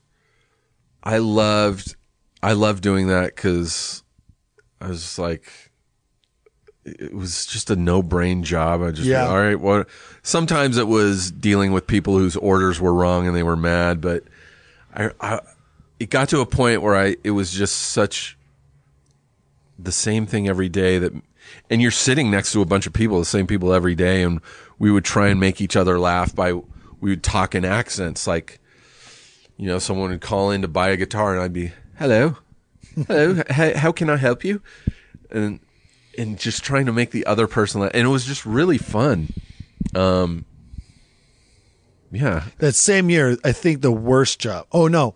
It was a year or so before that. No, it was a couple years before.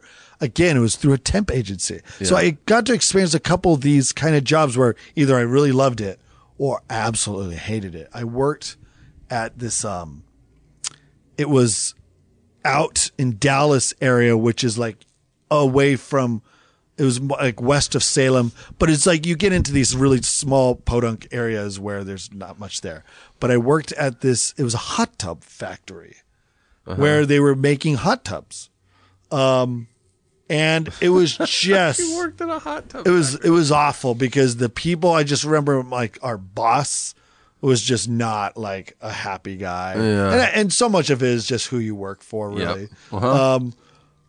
I mean, I guess it's like, I think the worst part is like there was different jobs you could have there. One, I liked using the nail gun to like build crates to hold those. But then there was the job you could have where you're just part of an assembly line with a whole bunch of other people while you have these you have the molds of these hot tubs like going around on a thing and you're spraying, what is that? Oh shoot! I'm forgetting. Yeah, it's like that hard plastic that is. What is that called again? But it's like, man, I'm totally blanking. But it's like a hot plastic that you're spraying onto these things to do it. And they just had this. They had this radio that was blasting the worst country music, and they all were into that. And I think that's what ruined it for me. I was like, I hated that I hated that country music. They hang out with nobody I cared about. It smelled. My boss was mean and not a happy guy. That was the worst job. That was and then I got to go work. And then right after that, I got to go work on an Indian reservation, even a little bit farther towards the beach. And that was the best job we had all summer. Me, my brother, and our best friend. Yeah. All three of us got the job. And basically we worked for kind of like the Forest Service. Yeah. And we would just go every day. We'd drive out. It was a bit of a drive, like 45 minutes an hour, which we loved because we just listened to music on the way up. And we'd park the car out in the middle of like nowhere with forests. and we'd have to. They had all these baby poplar trees that they had planted, and it was our job to just weed around them and make sure that there's no weeds. Really? And that's awesome. We got caught. I remember because we'd have early mornings, I'd have to drive up, and if we showed up, we'd fall asleep in it was so tired. We were so tired when we park the car, and it was just the three of us. We didn't really have to answer to anybody, but our one boss who worked for the service, every now and then he would show up on a ATV, and we'd be like, the sound of his, driving up this long road would kind of startle us, and we'd wake up, and he'd come up. Oh no, don't worry. Get back to sleep. What? Yeah, he'd be like, no, you guys get your rest. Don't worry about it. Like, don't mind me. I just wanted to let you know. Was he being sarcastic? No, he was dead serious. He was absolutely like, you guys get your rest just as long as you do your job. And I think because of that, then we were more motivated to actually get the work done. Who knows if we were motivated to sleep more? Who knows how truly effective we were? I don't think it wasn't really hard work. Whoa. But I remember that was a dream job because the guy was awesome. It was just the three of us listening to music and just mess around with each other. We'd work in the most beautiful areas, just these forests up in the greenest part of Oregon. Love it. And one of my favorite things of living in Oregon was every few weeks, my girlfriend and I would drive from Ashland to the coast because the Oregon coast is amazing, incredibly beautiful. But also the way we would take it, we would go up to Grants Pass, and then go west. And at one point, you go through the redwood forests. Oh wow! Yeah, and we would that's true. half the day would be us just stopping and walking around in the redwood forests, and it was.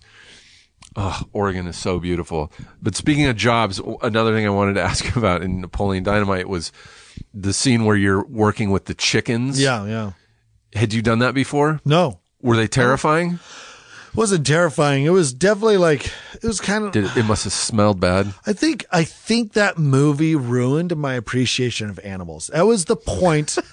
All kids, as a child, you like animals. Yeah. Most kids like animals, or there's a fascination, you love them.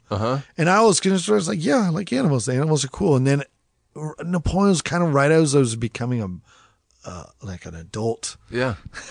You're out of college. And I'm out of I wasn't even out of college yet. Yeah. But it was just about to finish. And working with that llama and working with the chickens. Oh, llamas they were gross. just stinky. The chicken farm you've been to atriums at zoos, and they're the smelliest part of any zoo. Yeah. You go into a covered chicken farm, if you want to call it a farm. It's just those little silos that are like a prison. Those long. It was one of the worst smells ever. So not only is it just awful smell. It's just thousands of chickens that's all lined up. But no, it wasn't the worst thing. I kind of liked getting it. Once I knew that their beaks were clipped. So they peck at you all they wanted, and you wouldn't, it'd feel like someone just tapping you repeatedly. So I was like, okay. And they're wait, was that your real hair? Yeah. You permed your hair? Yeah. Oh my God, it's glorious. I always, for some reason, I think I've mentioned this before. When I was a kid, my good friend Todd Rohe, when we were kids in elementary school, just showed up one day at his school with a perm. His mom had made him get a perm or something. Oh, his mom made He's him. a white kid, just a little white kid, and he had a perm. And I thought it was the coolest shit. You thought it was awesome in the world. I wanted a perm. Yeah, Never they got are one. Awesome now. I would in a heartbeat get another one if a role. I would only do it, if someone said you got to do this for a role. Yeah. Now I would love to have a loose perm. I always call it a soccer perm. Like the I look like an kinda. awesome soccer player with this loose curly hair. That would be awesome. No, the perm I had was a very tight.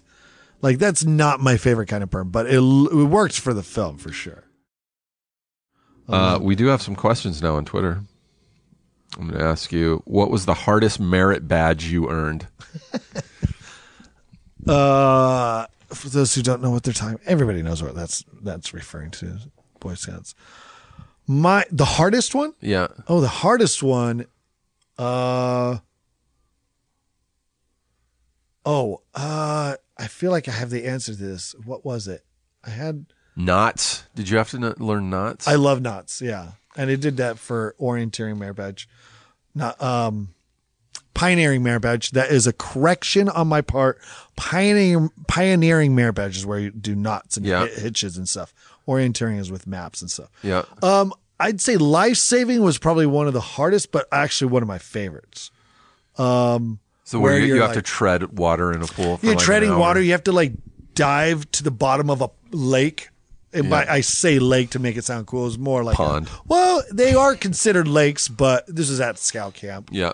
But it was like a deep pond / lake. Yep. But you have to dive to the bottom and like, if you're tired, like, everybody has that fear of like, just open your eyes and there's nothing but murkiness and blackness. Just a greenish. And you're just waiting to find that white milk carton that they filled with cement. Yes. And you're just like, oh, there's a blurry white thing. There it is. I pick it up and I take it to the surface. And then you're learning. It was difficult, but I loved that one. I remember in college, I took a scuba diving class because there was a girl that I had a crush on and she was taking scuba diving. I was like, I'm going to learn to scuba dive. Yeah. And I spent a lot of time at the ocean anyway, so I really did want to learn to scuba dive. But in the class, a lot of it, for the first half of the semester is in a pool, which is fine. It's kind of boring. You're like, oh, I just want to get out in the pool. I loved it. You're like, I got to get to the ocean. But for one of the tests, we had to go out to Lake Paris, which is out in Riverside near where I went to school. It's just this big man-made gross water skiing lake, just gross. And we would go out, they'd take us out in a boat out in the middle of the lake, and then we'd all get out and all the students would form a huge circle and facing inwards, and then the instructor would be in the middle. And I forget what we were out there for. He was teaching us something about diving. And so when he would do an example, he'd be like, okay, so here's how you do it. And so whenever he would dive, his name was Les. And this guy Les was the assistant teacher. And he was kind of goofy. And so whenever Les would dive and go underwater, all of us, and I don't even know how it started, but everyone in the circle would just start screaming and cursing at him. Like, just for no reason, like this. And we're out in the middle of a lake. To see if he could hear you? There's people along the shore, like sunning or whatever. No, he couldn't even hear us. He would dive way down, and as soon as he would go underwater, everyone would just start going, Les, you idiot! God damn it, Les, you suck, Les! And then all of a sudden you'd see bubbles start to come up, and then everyone would just shut up, and he'd pop up with a big smile on his face. And everybody's... That's really all I remember from scuba class. I remember one guy got so scared when we actually went out into the ocean that he bit his mouthpiece off of his regulator. And we were like 60 feet underwater, and he was like so scared. He was like clenching his jaw that he bit his regulator off. I did learn that there is the underwater equivalent of a fear of heights. Like when you're like 100 feet down and you look up. Yeah. And you're like, oh my God, that's so far. You discover like you felt it? Yeah, I would look up at like 100 feet underwater going, oh God, if something goes wrong. It's still worse than that, though. I like seeing the surface as opposed to when you're looking down down a little bit. And well, there's looking down, but when you have like, clear view, you're like, okay, I'm on the bottom. I'm kind of seeing around. And then you see a drop off and you just see like the darker blue. Yeah. That is like, oh. That it's really creepy. does. And then you see your instructor start to go and they're like, all right, we're going. But oh man. That is nerve wracking. And that's at every beach or every ocean, there's like. You have those drop offs. It gets gradually deeper and deeper. And then you're like, oh, this is like 30, 40 feet deep. This is nice. And then all of a sudden it's just hundreds of feet. Yeah. All right, let's go to another question for John. It's the impending apocalypse, and you only have 5 hours left to live. What are you going to do? Oh my gosh. Zelda? Well, we're so close to being the fourth divine beast on Zelda. I'd have to finish that up. 5 hours of the impending. Well, see, now I immediately think, well, what do I do with my family? Rush home to my family. Yeah, I'd get in a car impending doom. We know we're going to die in 5 hours. Yeah. Then I guess go to a beautiful place and hug your family. And like look at, or just dig a hole and hide it. It's like, it'll all be over soon, children. Yeah, that's the thing, man. When you put a time limit on it, that's like, crazy. Well, I'd probably get us all like on bikes and go for a bike ride. Maybe go near to the beach and like, hey, you guys, enjoy the world one last time. Fair enough. Well, regardless, you're going to be with your family. By the way, there's go to some Italian restaurant. By the way, there's a great Canadian movie called Last Night. Sarah Pauli's in it. Yeah, I know you're obsessed with her. I just listening to the Bruce McCullough episode. She is awesome. She is great. But that movie. I think Bruce and I talk about this movie called Last Night, and it's about the last day on Earth. And the cool thing about the movie is that they never say why the world is the premise that everybody knows. Everyone knows the world is ending. So everybody's doing something different at midnight. The world's ending at midnight. Everyone knows. But the funny thing is, they never say in the movie how it's ending. Yeah. You assume it's like a meteor or something. It's like but it's Last just Man on Earth. Nobody knows why. It's following just all these different people and what they're doing. Really good Canadian movie. You should check it out. And also Bruce and I think, mentioned a show that he had a small part on called Twitch City. Yeah, I want to check that out bad because I love space. You'll love Twitch City then. It's really, really good. Is Will Ferrell cool? You've worked with Will. He's something that rhymes with cool. Fool? He's a tool. He's a tool. I like fool better. I love using the word fool. People are just like, you are foolish. You are doing something that's not smart. It's not prudent. Will's the awesomest. I know. Of course. There's certain people where you're like... You probably know Will, I'm sure. I've met him a few times. I don't know him super well, but I'm always just like, yeah, he's even nicer than you would imagine. He's just the nicest guy and just like totally laid back. And did you already know how to ice skate when you did... Is it Blades of Glory? Blades of Glory. I did not. I remember thinking, oh, this is kind of cool. I feel like I did a lot of roller skating growing. I say a lot. I mean, every single time. I roller skated at some parties. That was like the thing that, or, 5th, 6th, 7th grade that you have your birthday party at the roller skating at Skate Palace. Mm-hmm. And I remember, and so I had a lot of roller skating experience. And then a few times I did ice skating. And I thought, you know what? I can skate backwards, I think I got this. And then, of course... Ice skate backwards? Well, I remember thinking that before. Whoa. Well, I was just like, yeah, if I can turn... Because roller skating and ice skating actually translate better to each other. Yeah. So then, of course, first day on the ice, I'm like, nope, I'm not ready.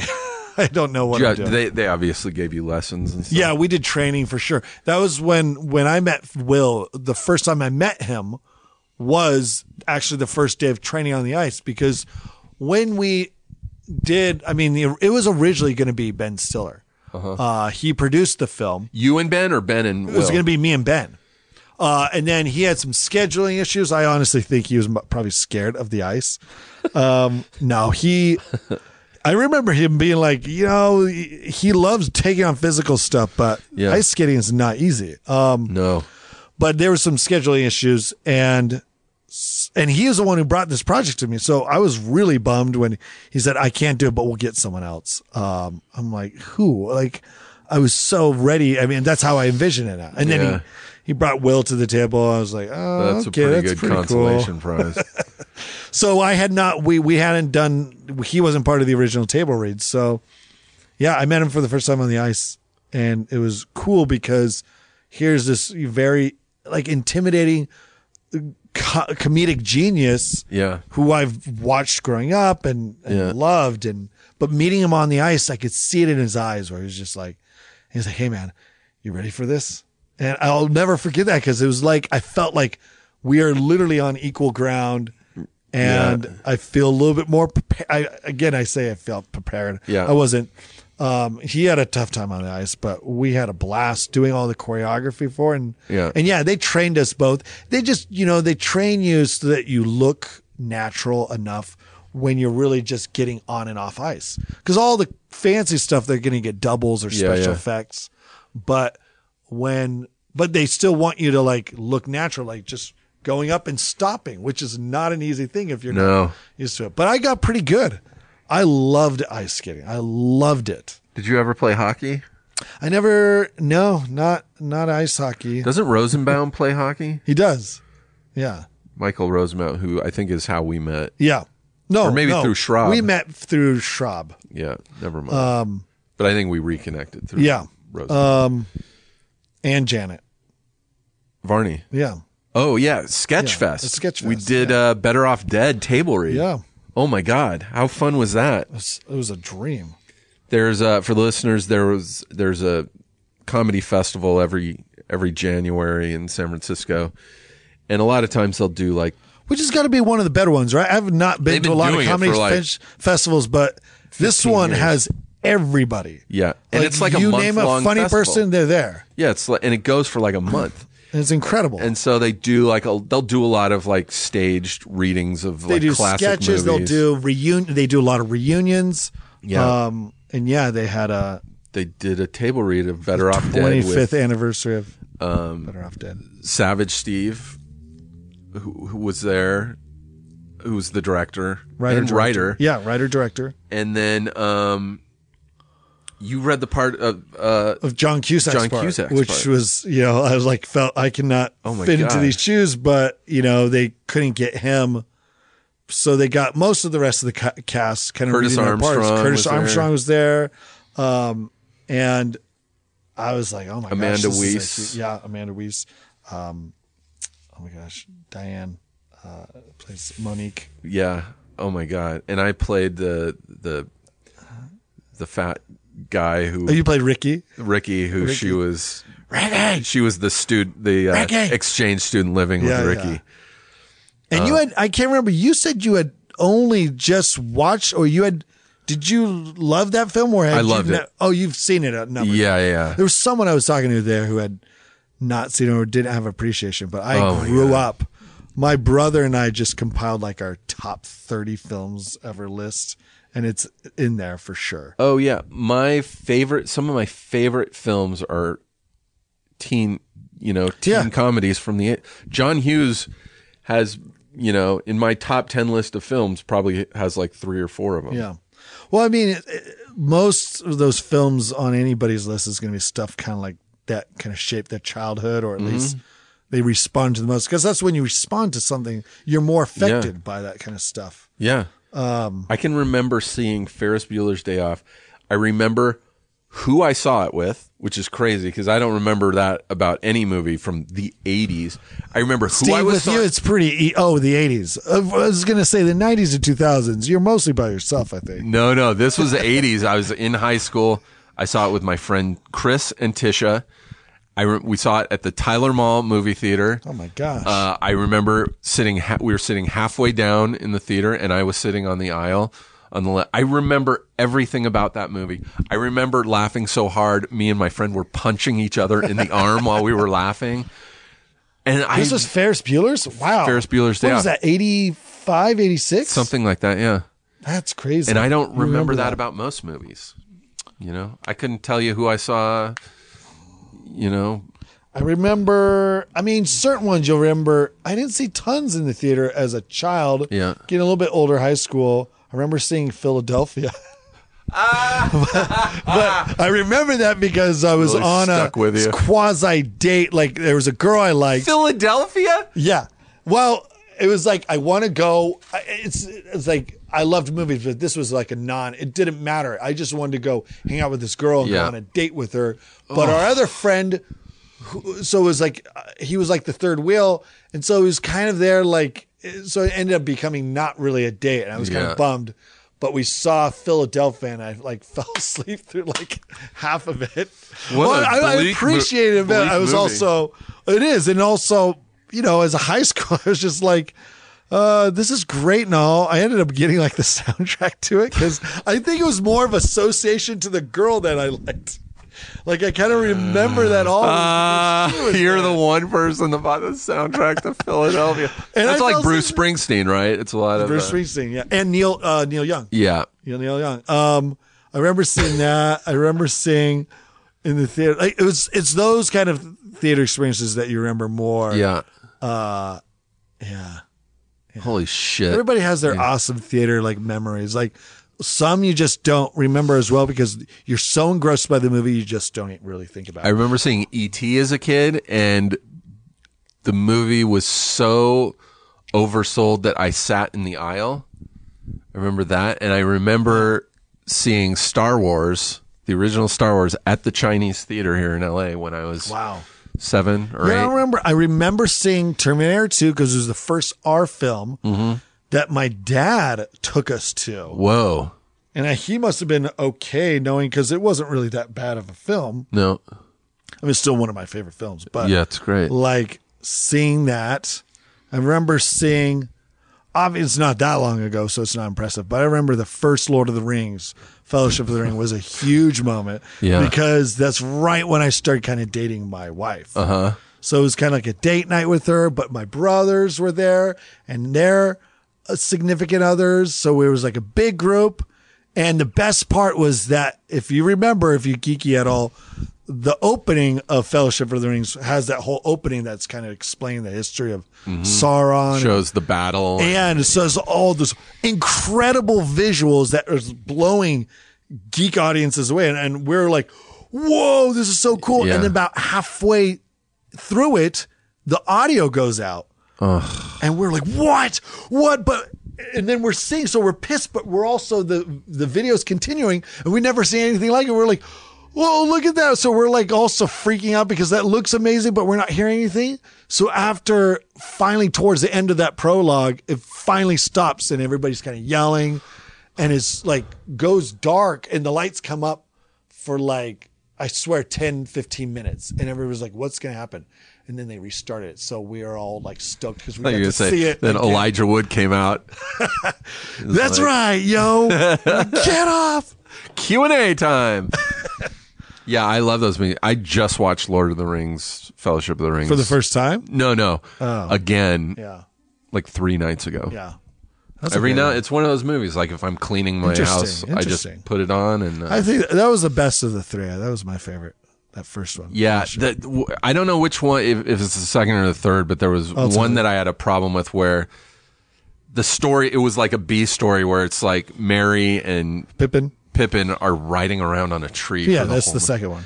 That annoyed me. I'm like, oh, they're still on a tree. They're still on Treebeard. They're still on a tree. Once the trees started fighting Sauron and like you're like, finally. I was like, that's really cool. When they released the dam of water. Why are they hanging out with this tree? But like, it was like literally every time they would cut back to them, it was like, oh, we're almost. And he talks super slow. Yeah, don't worry, my brother. And I'm just like, oh my God, get to a fight. Someone fights. Someone light this tree on fire. Get to Smeagol and those guys. Smeagol kind of started getting on my nerves. I was like, why don't you cut this guy loose? He's really... And the only other issue I had with the Lord of the Rings movies, once Gandalf flew away on that giant moth, I was like, why don't they just fly on a moth to Mordor? Yeah, everybody said that. Like, they should have just had the eagles or those moth. Well, he had the moth, but it wasn't a moth. It was an eagle. Oh, yeah. He communicated through the moth. Yeah. I'm sorry, I'm geeking this information around. Yeah. Why didn't you get the eagles to just like take him straight then we to wouldn't the have a mountain story. and drop the thing? You're right. We wouldn't have that. Then there would be nothing compelling. Yeah. Speaking of compelling, I think we've done almost 2 hours. Is that true? Are you kidding? This might be a record for me, John. No, I'm sorry. No, this is great. I usually am not great for your listeners. Like, dude, what? No, I've got another hour. Trust me, this has been gold. I usually get to a point where I'm like 45 minutes into a podcast talking with people. I'm like, what are we talking about? I don't know what. When I was listening to your Bruce McCullough one, which again I loved because I love Bruce. I love Kids and All. Everything he was talking about was fascinating. Yeah. And there was moments though in the interview where it felt like you were like, all right. I was like, is he searching for something? It should be no problem. Yeah. like talking to this guy, and it was fine. It was like you always bring up something, but when you mentioned in that where you get asked to do podcasts, and whenever someone asks me, I'm like, I'm game. I love doing podcasts. I remember there was a moment after that podcast when Bruce left where I got in my car and I was like, oh my God, I forgot to ask. There was something that I forgot to ask him about. That you wanted to know. That I wanted to know, like, for days leading up to it. I was like, I can't wait to ask Bruce about this. And I didn't. You don't remember what it was? Nope. Shoot. And I got in my car and was like, that's still amazing. I loved hearing his voice. My other favorite one was my interview with David Dasmalchian from Dark Knight and Ant-Man. That guy has so many amazing stories. Huh. But I think we're good. Do you have anything you need to plug? No. People can find you on... I don't either. Oh, yeah, I do. Guardians of the Galaxy Volume 2 comes out May 5th. Please watch that. Plug Steve. Guardians of the Galaxy 2 at a local theater. I might be there, so find me there watching it as well. I'm actually going to the cast and crew screening of it because my brother worked on it. He did? He does previs. So he did previs for it, which is like... What's that mean? Animated pre-visualization. It's like so animated storyboards. So he wasn't in Atlanta? Not for that one. He was in Atlanta for, I think, the second... I can't... one of them. He's moved around. But no, he did not go to Atlanta to work on that. Okay. Most of the time they do the previs here. And it's the animated storyboard. It's like...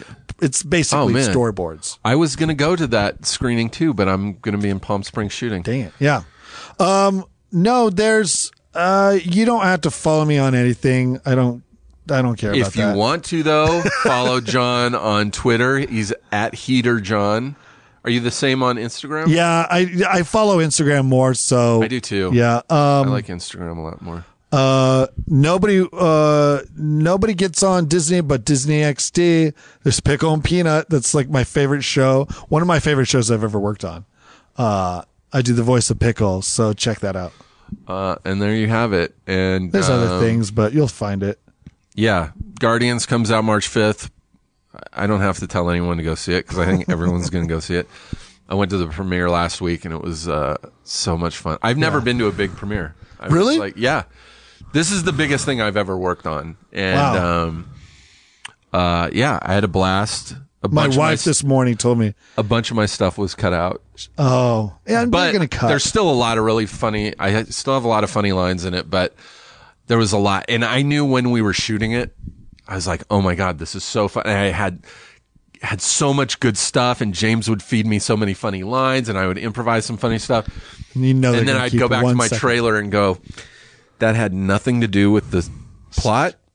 So when they're making cuts, that's going out. And sure enough, I was watching, I was like, yeah, I had a good line right there. I told my wife this morning where I was going, she was like, Steve, I was like, Steve, you'll recognize him. Let me show. I was like, oh, he's in Guardians, part 2. And she's like, yeah, everybody's in that. It's true. I was like, yeah, everybody knows James, who I know. And I was like, except for me. He just announced he's doing the third one. So maybe you'll be in the third one. Yeah, I'm excited to see it. Rosenbaum's in that. Rosenbaum's unidentifiable in it. I think that was part of the contract. The only way you could get James to agree to put him in. When we shot, I was in one of the scenes with Rosenbaum, and he was in his space uniform, and then he had just dots all over his face. Oh, is it all like CG? Motion capture dots all over his face. Oh, really? And then you see him, and he is actually playing a character from the actual comic books. Like, I forget, Crystal Head or something weird, but like, so you see him in the movie, and like, if you don't know that's who he's playing, then you won't know. The movie will go by and you'll be like, I didn't see him at all. Because they kind of affect his voice, and his face is just all CG. Huh. But it's a good part. And hopefully, it'll come back in the third one. Because I think he's part of a crucial group of people. Whoa, watch out for spoilers, man. No. Not this for is me, no spoiler. but I don't want you to get in trouble by the studio. But he's playing a person from the actual comic book, so. That's awesome. So yeah, I think that's all I got. Steven, thank you for helping us out. Yeah, man. Sorry John, for calling you Chris earlier. You look like a Chris, man. You do look like a Chris. Or maybe you just give off a Christian vibe. It's the mustache. It is. He's so righteous. And he's wearing a watch, like a legitimate watch. Oh, so are you? Or is that an Apple Watch? This is an Apple. That's not legitimate. I have an Apple Watch too. Apple it's Watches not are charged, cool. so I left it at home. The charge goes out really fast on my watch. If mine will last the whole day, probably because I'm not doing anything. It's counting 5 steps, so it doesn't have much work to do. You got to start walking more, John. I know. Well, thanks for doing this, Yeah, dude. man. I'm glad we I train everywhere because I'm a foamer. All you foamers out there and Pete. wide-eyed rail Werbs. Werbs. All you Wide-eyed foamers, rail. werbs, and rail hounds. I think we found a new audience. Or maybe you and I should do a train Episode? No, just an actual podcast. Like our own podcast that all we do is talk about trains. We could find enthusiasts, celebrities in that world. Foamers. And it's just them explaining everything to us every We can episode. get Peter Dinklage to come on and talk about like you Station played Agent. one. What did you find in your studies? Bobby Cannavale could come on and talk about it. Yeah. We might have to talk about this. All right, everyone, thank you for listening. And thank you again, John. Thank you. Thanks, Stephen. And we'll catch you next time. Bye. Feral Audio. Want entertainment designed just for you? Then check out customizable streaming TV from Xfinity. It makes your life simple, easy, awesome. Xfinity gives you customizable streaming TV options. Enjoy the most free shows anywhere on any device, and even access your streaming apps right on your TV with X1. Go to Xfinity.com, call 1-800-XFINITY, or visit a store today to learn more. Restrictions apply.